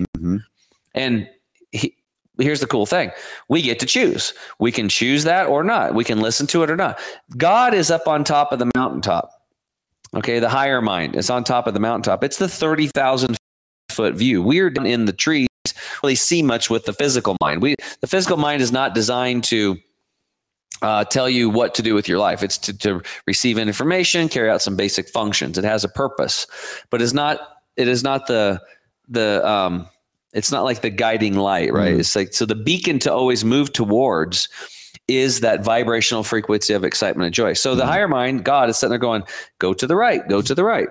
And a lot of times we're like, no, I'm not going to follow my excitement. I'm not going to do my joy. I'm going this way. And you fall in a mud puddle, you fall in a hole. And then God, the higher mind, picks you up, dusts you off. Okay, I told you to go right. Here's some more excitement. Here's some more joy. It's over there. Go that way. No, I'm not going to do it. And you go back in the hole. And so it's this thing is like, we trust that you have to understand that when you're feeling this vibrational, it's coming from the higher power, which, do you think the higher power has got bad interest for you? No, it is you. You're telling yourself which way to go, and it's never going to lead you astray. It wants the best for you. It absolutely wants the best to you. So listen to it. When you find, so again, this formula, I started practicing it, and crazy shit started happening. Like literally, I'll tell you a couple stories. It's stuff that blew my mind. This was in the very beginning. I love doing yoga, and I'm doing yoga. I go do a hot yoga class. I'm going over to the grocery store to get a raw coconut water. It was $5.99 plus 10-cent deposit, so $6.09. I got a bunch of $100 bills and a 5 and a 1. I don't have, and I hate change, right? Because it just keeps building up in my car. And I'm talking to this girl, and I was like, here's $6. I'm like, oh, take a penny, give a penny. My whole life, I've always put change in there. I've never taken anything out. And I was like, and for the first time energetically, I was like, yeah, I'm going to get some pennies. But it was all pennies. And I said, and I was telling her all about this stuff, following your excitement and joy. I said, watch this. And I'm high on yoga. I'm getting my yoga. And I said, watch this. And I reached down to those pennies. And I remember I need 9 of them. And I grab them and I go, count those pennies. And there was a little teeny space. It was like, it's not going to be 9 pennies, Tim. It's not possible. And I was like, screw you. I'm following my excitement and joy. Of course it is. And I go like this, and I go, count them. And the girl goes, 1, 2 in my hand, 3, 4, 5, 6, 7, 8, 9. She's like, how did you do that? And I said, well, I did it because I follow my excitement and my joy to the best of my ability. I'm not attached to an outcome. I didn't really care if there was 9. I just knew there was going to be, because I was so tapped in. She's like, what do you do for a living? I said, I help people do that, and I help them start and begin through health. She's like, oh my God, do you have a card? And then this other lady was in line next to me. I didn't even see her. She's like, I want one of your cards too. And and I'm like, okay, cool. So that happened. Okay. I was divorced. I started going from house to house, helping people heal themselves. And I went to this one guy's place. I'm riding my bicycle down the road, and I see this little beach on the Willamette River. It's like a little sandy beach. It's like, what? And this is really cool. And for some reason I had this vision. I'm like, wouldn't it be cool to be on this sandy beach with some, I don't know, it popped into my head, some beautiful, long, dark-haired Latina gal. That's what I actually thought. I don't know why. And I like all women, all races, color, doesn't matter. But that popped into my head. And then I went about my business. Like 2.5 hours later, I go downtown to this yoga studio that's also a raw food, living food deal. And I walk in, and the place is packed. So I get in line, I order my food, I get my food, and I'm walking back. There is only one seat open. And it's right across from a dark-haired, long, beautiful Latina gal. And I said, hey, do you mind if I sit here? She's like, no, go ahead. So I sat down. We start talking. She's studying. She just got out of a relationship and like literally just broke up with her boyfriend. And we're talking. And then we started talking about these concepts, following your joy, following your excitement stuff. And I actually got this is really trippy. Okay. Right. So and she's like, oh, my God. She's like, this is like Abraham Hicks, stuff. And I was like, yeah, well, that's part of it. Yeah, I have listened to Abraham Hicks. And she's like, oh, yeah. And my sister taught me this stuff. She goes, the only difference is that it resonated with me, but she goes, you're actually taking action on it. She goes, I know about it, but I haven't really taken the action, which is like the third universal law. What you put out is what you get back, which is simply pure physics. Right. And then she goes, and my sister, and all of a sudden it clicked in my head. And we both said at the same time, Nina. So where I got put on this path was her sister. Her sister introduced me to these mentors. And then we said at the same time, it was like her sister. And then we were having a great conversation. I said, hey, look, I was just riding my bike. There's this little beach down there. Let's continue this conversation. And she's like, well, I don't know. And I was like, come on. I was like, look, I'm not trying to hit on you. Dude. It was 2.5 hours later. I'm sitting on that beach with a dark-haired, long Latina. I'm telling you, it's like it was just like it happened. So what I started realizing is the more I tap into this, the more it proves itself to you that when you wake up in the morning and it's like a blank palette, just like your daughter painted that picture. She had a blank slate. You can wake every morning and you can just start designing your life and creating it if you tap into this synchronistic tapestry of life. And I'm telling you, the more you do this, the more it'll prove itself to you. And your life will literally become an ecstatic explosion of joy and synchronicity. The more you do this, the more it'll prove itself to you. But this is the polarizing aspect to it. When you start changing your life and you start following your excitement and your joy to the best of your ability every moment of every day with zero insistence on an outcome, many things in your life are going to start changing for you. And many times very, very, very quickly, like very rapidly, you're going to see rapid change. But there's going to be people in certain circumstances that don't. And when they don't happen, when that doesn't happen, especially if it's somebody doing something towards you that might not be considered in a positive fashion, the way you know that your reality is actually changed is if you now respond differently to the same stimulus as you did before. So if somebody challenged you, like you're a loser and you can't do this or that, or what do you think you're doing? and you respond the same way, your reality hasn't changed. But if you now respond differently to it and you open up your heart and you feel compassion for them and you don't take any of their bullshit baggage onto your life and realize that's all their stuff, and you respond differently to it, guess what? Your reality has changed. Your consciousness has shifted. It's inside. It changed inside. Everything's an inside game. Everything you see is actually happening inside of you. It's not external. Beautiful, beautiful. And, getting here, I mean, I'm so grateful for so much in my life. I like to say I'm grateful for it all. I don't know. I think, I don't even think to ask for stuff sometimes. And I know that it's like, gosh, you're talking about actually engaging actively. And yet sometimes gifts do happen. So folks, if you don't feel like you're an expert at any of this or even an amateur at this, just being open sometimes is the starting point of going, good Lord, I don't even know what I want or need right now, but please help me. Whatever it is, it's a sincere petition. It isn't like do it for me, but it's like show me the way kind of thing. Yeah, guide me, whatever it is, and things can light up. Opportunities can happen. Now, when they do, you could reject them. When Laban Ditchburn, my buddy, says, "Hey, Robert, you got to come down to Costa Rica. My buddy Tim James is putting this thing on, this healing retreat," and I'm like, "It sounds great, but I don't know. I mean, I'm just kind of." Going. I mean, nothing against it, but I just like, Then you're like, is Colombia safe? Right. I don't know. It's far away. It's like, I can't get away. I've got all these responsibilities, and and then my wife hears about it and says, "Well, that sounds really good. You should do that." I'm like, "Really?" I don't know. And then Brian Artis calls, who's also here, and he says, "Robert Scott Bell, you got to go. This thing, you got to go." Yeah, I'm not taking no for an answer. Just the way Brian Artis does it. And I'm like, oh, okay. It's hard to say no to Brian Artis. But at the same time, I go to my wife, just, yeah. And I was like, I would love for you to go. She's like, no, I'm not up for the trip, but you should take the kids. I'm like, the kids that's crazier even. And I asked my daughter, she's like, oh man, that would be amazing. I would love that. I'm like, oh, okay.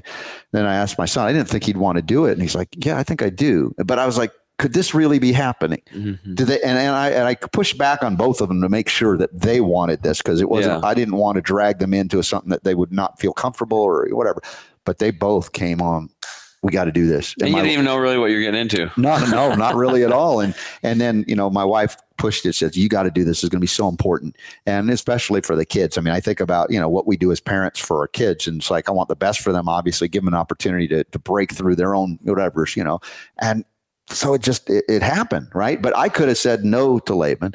I could have said no to Dr. Artis. I could have said no to you ultimately, but the universe was conspiring against the no. Yeah. Well, here's the funny thing about this is that I had met Laban recently and we were talking, and I said, yeah, if you can find a few people to come down here, then we'll put you up.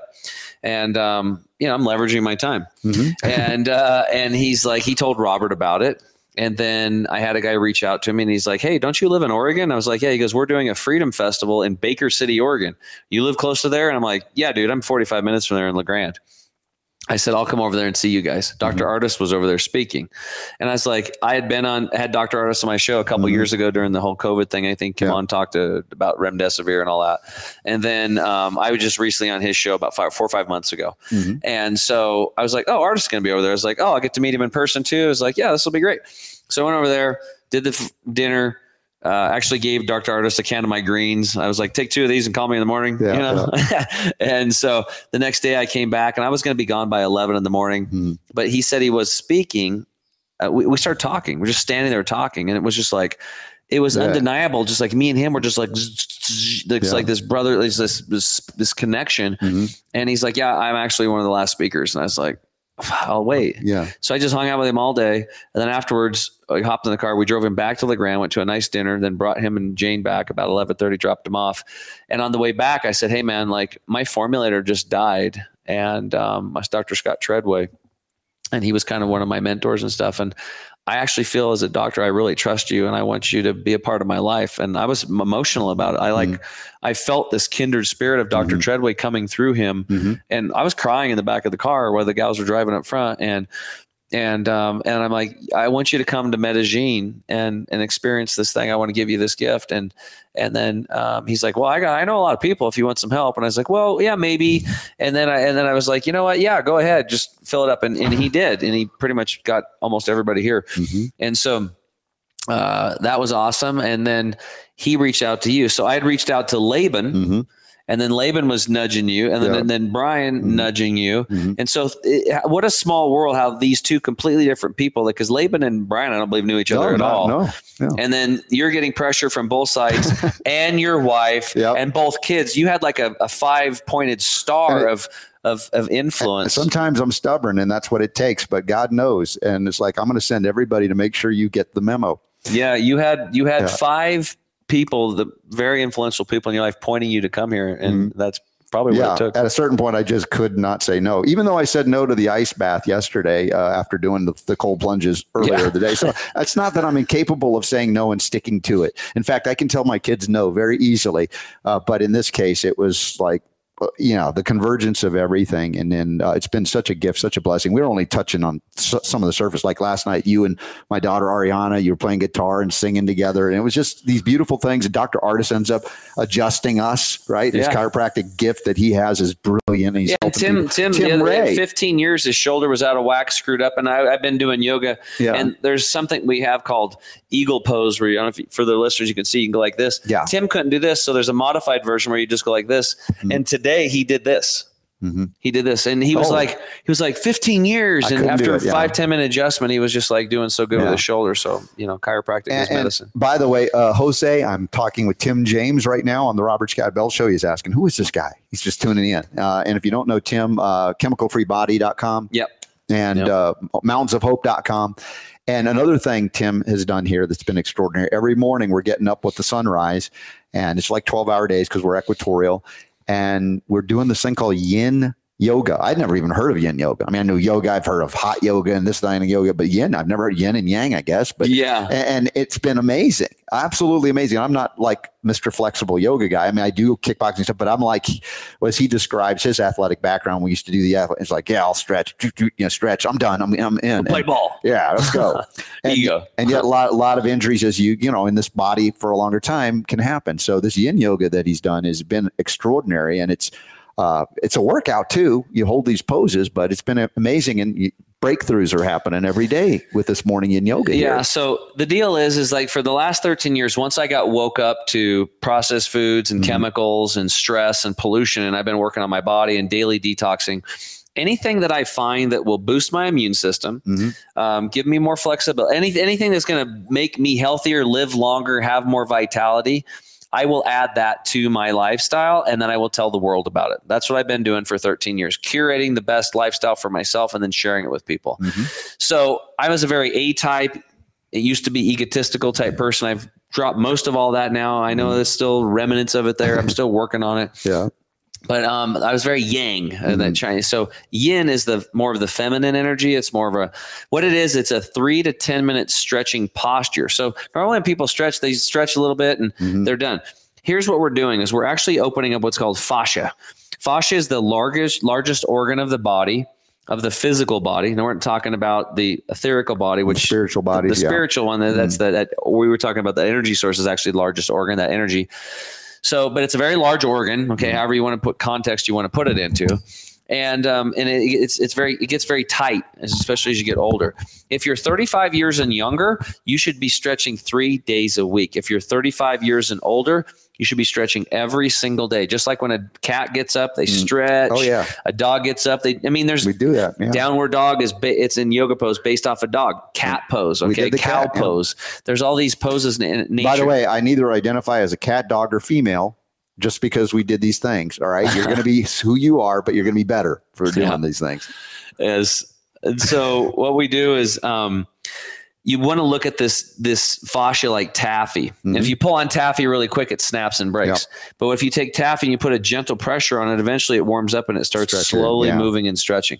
And this is why we hold. So the first 90 seconds of these postures is to warm up the fascia, and then the benefits begin after 90 seconds. That's why we hold them for 3 minutes. And so what ends up happening is you just slowly start opening up. And I've taken people, let's say those of you that drive a lot or you're typing at desks, you have a lot of upper neck back pain. We just did it earlier. We did this eagle pose, right? Yeah, and rolling over. So we're doing eagle pose, and then you bend forward and you curl over. And I've also, and you're down on your knees. with your toes curled underneath you. That's also called open toe pose or broken toe pose. Or you can have them flat too. So I like to double down because we're getting two things at once. Right. And you curl down, and it's not easy. Okay. It's not easy. And you don't do it to pain, but you do it just to a little bit of discomfort. That's where you want. You'll be right on the edge, and you stay there, and then you focus on your breath. And what ends up happening is it starts opening up. I can't even tell you how many people I ask them, where do you hurt? We do just 2 or 3 exercises. That's amazing. And then they're just like, yeah, and I like the tappy thing. Now, I've got a few things we need to do if you want to stick around and be with me on this. We got a question of the day. We got the homeopathic hit of the day as well. And also a special thank you to my friends at Folium PX, Bobry Oren. Hi, Bobry. We're having a great time here, and you should be here too. But foliumpx.com. This is the Chernobyl level antioxidant that came out of the Chernobyl disaster in the former Soviet Union. And this stuff is a botanical blend from the pine tree, and it's an amazing thing. It got my mom back on the dance floor at 89. She's going to be 90 in January, and we want to keep you all dancing however you want to dance. Think about that Chernobyl level antioxidant. If you've hit a ceiling in your healing, you want to break through, check out foliumpx.com. Use the code RSB10 to get 10% off as well. Also, shout out to my friends at Nutritional Frontiers. Remember, RSB15 discount code on all of their products, including the DMG to counteract the glyphosate that everybody's exposed to. Hopefully not as much here, but it's everywhere. And then also, we've got so much more to discuss. In the bonus round, we'll come up with that. But thanks as well to Trinity School of Natural Health. I was talking with someone who wants to do naturopathy, traditional naturopathy, not the allopathic kind where they're injecting you with vaccines. Trinity School of Natural Health, trinityschool.org, as well as the healthfreedomexpo.com. We got the virtual coming up in February, and more events, and probably more here at Mountains of Hope. Now, question of the day. You can help me with this one a little bit, Tim James. Go ahead. Question of the day. It is, let's see, from Kim. Good morning. Your talk yesterday about RSB's wife, my wife, I guess we talked about, got nerve damage from a tooth extraction. Let's see. Kim's question is, I was given a laminectomy, major back surgery in the hospital. Now I have disabilities ever since. I cannot walk up and down stairs. I have pain with every step. It's pain on the left side and goes down my back, buttocks, and left leg, and knee pain. The surgeon denies that his surgery had anything to do with it, of course. Question, can laminectomy back surgery cause nerve damage, leaving me with this disability that does not heal? It's been 4 years of PT. What from a laminectomy back surgery would be causing disability and no range of motion in my pelvis? I wonder what you guys can address on the show. Well, laminectomy, they are literally taking tissue, connective tissue, bone tissue, could be other things, from the spine. It's like, are you kidding me? Could that affect your nerves and nerve pain going forward? I would like to say it's a moment of dub, but I don't want to be insulting. It's it's very much a contributing factor, or maybe a prime cause. I don't know why they did it, but connective tissue disorders are rampant. Copper, get on the Sovereign Copper immediately, as well as, that'll help cool inflammation too. Other things that can reduce inflammation without damaging your liver and your immune system. Silica is another great mineral. What would you respond to someone like this and say? Well, besides, any structural issues, like what you were talking about, she was talking about neuropathy too, right? Yeah. I mean, just constant. Yeah. So obviously the nerves have been, the nerves run inside the spinal column, and they are the freeways and the highways of the electrical current in the body. Mm-hmm. And so the first thing that we want to do is we want to start bringing flexibility back into your body, and yin yoga is something that you can do on the daily. So for me, in your situation, I have a 3-part thing that you do on the physical body. Number 1 is have a good chiropractor that you're working with, a good one. Number 2, you would get somebody that does what's called Rolfing. Mm-hmm. This is a technique developed by a gal named Ida Rolf. That's why they call it Rolfing. I mean, I first heard that, I was like, what did they say? Yeah. And they work deep into the fascia, which is what we're talking about here. So these people are going to be able to get in there and work on that, and also deep tissue massage where they're breaking up the scar tissue. There's actually specialists that get in there and they do that, especially for women with breast cancers and stuff like that. There's scar tissue is blocking the electrical flow in your body. Mm-hmm. So you chiropractic, Rolfing, and yin yoga. This is the physical stuff. Okay. Now, also for scar tissue, there's 2 things that I have found. One that I have first person experience with, and a second one that I have secondhand experience with from like Dr. Group and other people. And I know he's not bullshitting me. Yeah. Right? So I know it's legit. All right. I'm going to do a cliffhanger. Hold on to those 2. I got to do the homeopathic hit of the day, and then we're going to take a break and come back to the bonus round. You're going to hear the 2 things that Tim James will reveal about scar tissue issues. Okay. And so you don't want to miss that. Issues with the tissues. Yes, issues with the tissues. All right, Super Don, let's go to the homeopathic hit of the day.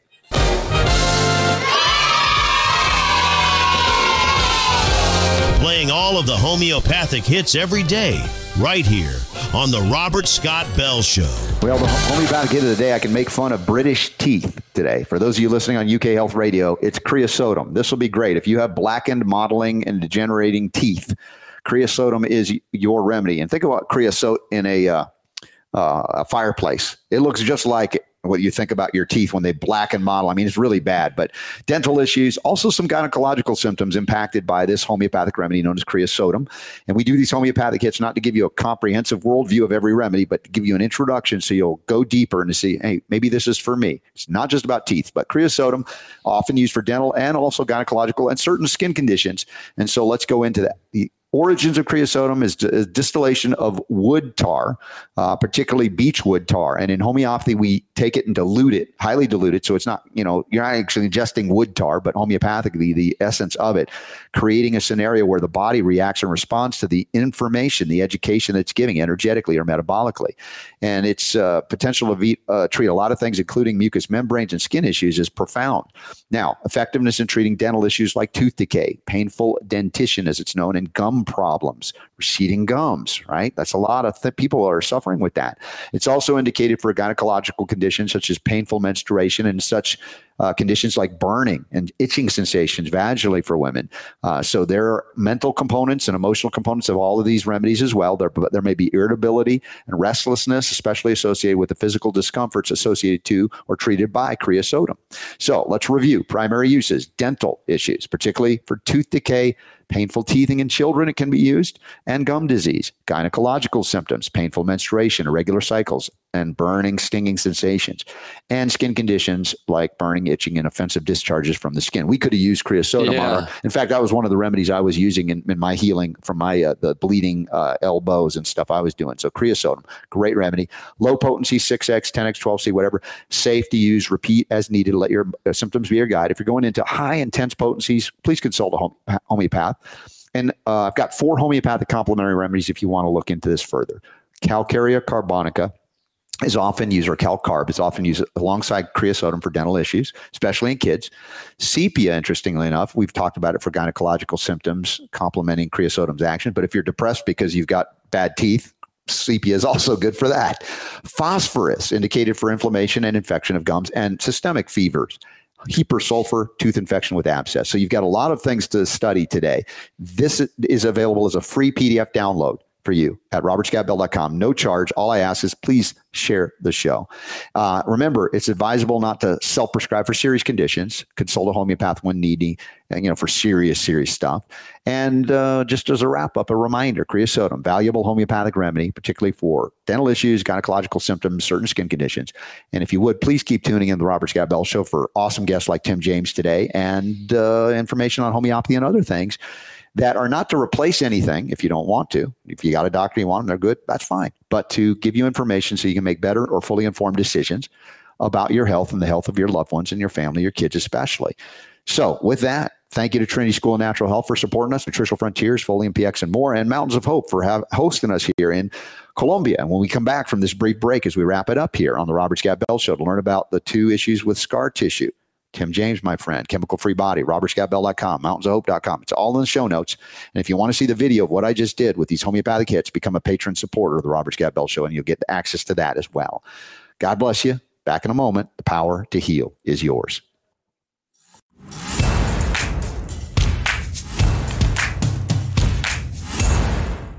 All right, we're back at it, Mountains of Hope in Colombia. And we have Tim James here hanging out in the bonus round. We'll do a little bit before lunch locally here. We are on technically Eastern time zone right now. Eastern Standard Time is the same as Columbia time. Yep. And that's why we've done the show early this week, because it worked in the schedule. Although I was set up to do in the podcast room that I'd been in the last 2 days, and then Billy was in there. I had no idea. I'm like going into setup. He's like, "What are you doing?" I'm like, "Yeah, you were being interviewed." Yeah, he was interviewing like, me. Each day I was in there. I'm like, "What are you doing?" So anyway, we reset here, which is a beautiful office as well at the reception here at Mountains of Hope, and it's worked out beautifully. And we've got a little bit of the background behind us. It's bright outside. It's just gorgeous midday now. And Tim, we were talking about, the question that I think Kim had about the laminectomy, going into scar tissue and stuff. And Kim, God bless you. You're suffering a lot, like my wife, with pain issues. I also remember CBD and Kratom have been instrumental in helping my wife to manage some of those things. And anything that can bring down the anxiety associated with the pain that makes the pain worse is cool. And there are a lot of things botanically, homeopathically, and otherwise you can use. But scar tissue issue, talk to me about what your experience is there. And this is the bonus round, right? Yes, bonus round. Well, between now and then, I'm up to 4, not 2. Oh, you jumped up to 4. See, those of you who have hung out a little longer are going to be rewarded. All right. So there's different things that I've a couple of them, a few of them I've actually seen working, and another one I haven't, but I trust the people so I feel confident actually sharing. And I don't hardly ever do that unless I really know these people. Right. So the first one, and the first one's, you'd have to make an investment. It's about $2,500. The rest of them are free. Okay. So the first one is what's called a Brown's gas machine. Okay. And Brown's gas actually makes oxygen, molecular hydrogen, and electrically expanded water. Now we're specifically talking about the molecular hydrogen component in the gastrointestinal tract. We're drinking it right here. Yeah, specifically the colon. We used to have bacterium in the colon that would break the hydrogen carbon bond and release the hydrogen into our system, which, by the way, is our major macronutrient. By volume, the human body is 62% hydrogen, 24% oxygen, 12% carbon, and 2% everything else, minerals and all that jazz. Okay. So the major macronutrient. This is very important for stem cell production. This is very important for your immune system and your organ systems. So bacterium these bacterium are very susceptible to chemicals from 1960s, big pharma, pesticides, fungus, all this stuff, right? And so they've been wiped out. So we don't have the ability to break that hydrogen carbon bond. We are deficient in hydrogen. So how you can tell is if you have scar tissue on your body. That is a patch job, because if you had full hydrogen in your body, you wouldn't hardly even have any scars. It would just heal up. Fascinating. Right? Yeah. So what you can do is you can buy this machine and you can bubble the hydrogen into your water and drink it. But then you also breathe the hydrogen during the day while you work, when you can, if you're home working or whatever. But if you can't do that, you can at least breathe it at night. You put on a cannula and you just breathe it at night. And what ends up happening, George Weissman, the inventor of the Brown's gas machine that I use, because he's got an unbelievable story, and his wife died, and he found out that the cure to his wife was sitting in the garage the whole time, and he fell to the ground crying because this woman healed herself with what I just shared with lupus. And basically, George, within a year, all of his scar tissue on his body, he used to worked on a ranch and stuff as a kid growing up. So, I got tons of scars from baseball and all this stuff. I've been doing it since December of 2022, and my scar tissues are about half gone now. Nice. Right. So there's one. Okay. Number 2, that would be water fasting. And for some of you, you might need medical supervision, long-term water fasting. We're talking 5, 10, 15, 20, 30, up to 40 days of water fasting. Seeing scar tissue removal. In fact, Laban's wife, Anna, scar tissue from, kind of botched stuff when she was a child, when she went through all that trauma with her stepdad and getting her pregnant with the molestation. And then, what ended up happening was she has all this scar tissue in her uterus, and she wasn't able to have a child. They want to have a child. She did a 2-day fast, a 2-day fast, and a 4-day fast. And her uterine wall went from 3 centimeters or 4 millimeters to 13 millimeters, I believe, right in there, which is tremendous. And why is it able to do that? Because the scar tissue was vanishing from water fasting. That one doesn't cost anything. The next one is something that I learned from Dr. Ed Group and a few other guys around here, which is urine therapy. Urine therapy is, you're making your own stem cells in your urine. You start drinking your own urine and, start off with an ounce or 2 a day, twice a day, and you work your way up. And Ed said he actually drank all of his urine everywhere he went for a year, one time. Wow. And, but it has this tremendous ability to wipe out anything with COVID, which is snake venom, right? And all that stuff. And it produces these stem cells. So you have to look more into that, but that doesn't cost you anything either. And I know a lot of people are like, I don't want to drink my pee, but I've been doing it the last 2 days because I've heard about it multiple times. And then after getting explained about it, I was like, I'm doing it. I'm in. And I give people the option. You can actually convert your own urine into a homeopathic form. So you don't actually have to drink it in quantity, and you can get the benefit, the energetics of it too. And I know, I'm not an allopath, I'm a homeopath, so less can be more. Exactly. So it's another option for you. If you consider this, if you're grossed out right now, I know some of my audience is, just bear with it. I was grossed out too a long time ago, but when I heard of what it could do, I'm like, I have to do it. Like I will do anything. You can also implant it rectally, just like people do coffee enemas or. Oh, that's even more exciting. Super Don, you see him? Look at Super Don. He's falling down right now. He's like, oh my God, I can't believe we're Super Don, you can just pee in your butt and you're going to heal. No. All right. So look at him.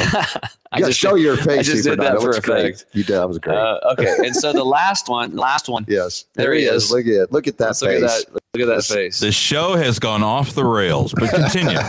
He's like, okay, I think Tim last time dropped this colonic bomb on me. Now he's talking about pain. Like, why is he talking? He's always hanging around the genitals and the colon. I'll say, Tim's coming on. Where's Super Don? Where do you go? He take off. Okay, here's the last one. Mm-hmm. And this is another one I don't have experience with, but it's secondhand. But it was it's like a lot of Dr. Joe Dispenza's work. The power of the mind to heal the body, where like he healed himself when his back was broken and rebuilt his back. We actually had this one gal that was here on our last influencers event was one of his first people. Oh, wow. She fell off a 4-story building, landed in an empty, dry swimming pool, broke her back in half, was never supposed to walk again or have children. And she was able to do both. And she was one of the very first people that worked with Joe. And so she kind of became a big thing because just like Joe, not supposed to walk again, she completely rehealed her back by meditation. You can actually get rid of scar tissue with meditation and intention and rebuilding. So that's another way to. So there's 4 ways. One is an investment, the molecular hydrogen. Number 2, water fasting. Number 3, urine therapy, and number 4, meditation. Beautiful. There you go. Thank you. That was bonus round for sure. And by the way, a lot of ways you can get hydrogen. The Echo Go we got from Echo Technologies, and I have the home unit under my sink producing hydrogen water every time I drink. Always hydrogen water. But the cannula aspect and the Brown's gas, that's another viable option. It's cool. The water is amazing, but when you breathe it, it's 10 times as powerful. And you want to do both. You definitely want to do both.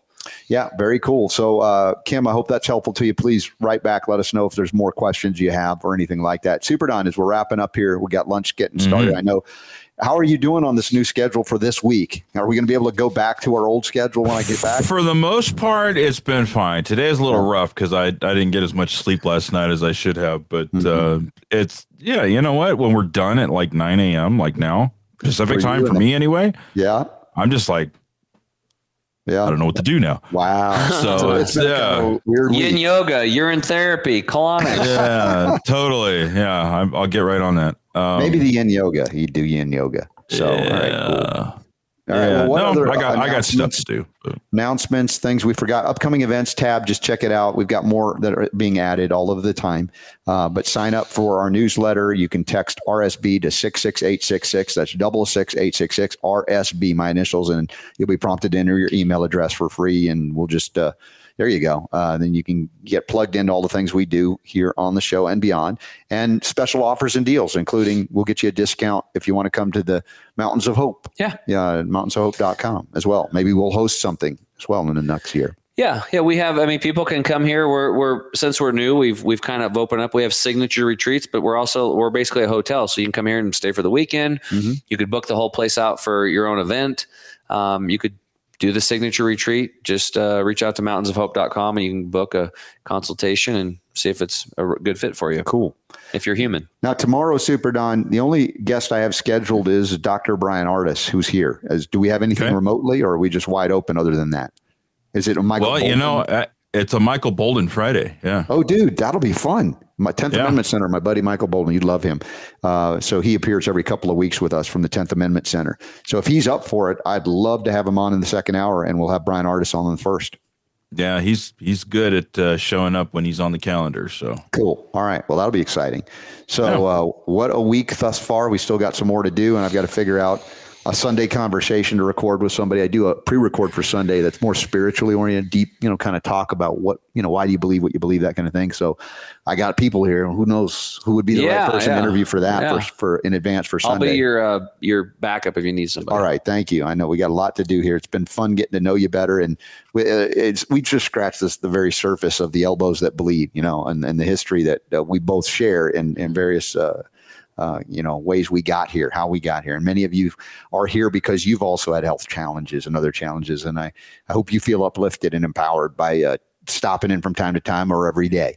We love and appreciate you. And maybe we can do something big like an event, a retreat. And if that's part of it, like I said, open up to the possibility. You don't have to know how. I didn't know I was going to be here. And I fought against it. And yet everybody colluded to say you have to. And I'm so grateful that I didn't say no forever. Eventually I went, oh, okay, I got the message. God, I hear you, through all these people that were reaching out to me. So sometimes it takes that. If we're stubborn, God can work with us. He's more patient than we are. Yeah, that's for sure. Yeah. Obviously. Yeah. All right, Super D, anything else before we wrap it up? Well, that's it. So you go, like I said yesterday, go do you, Robert. Okay.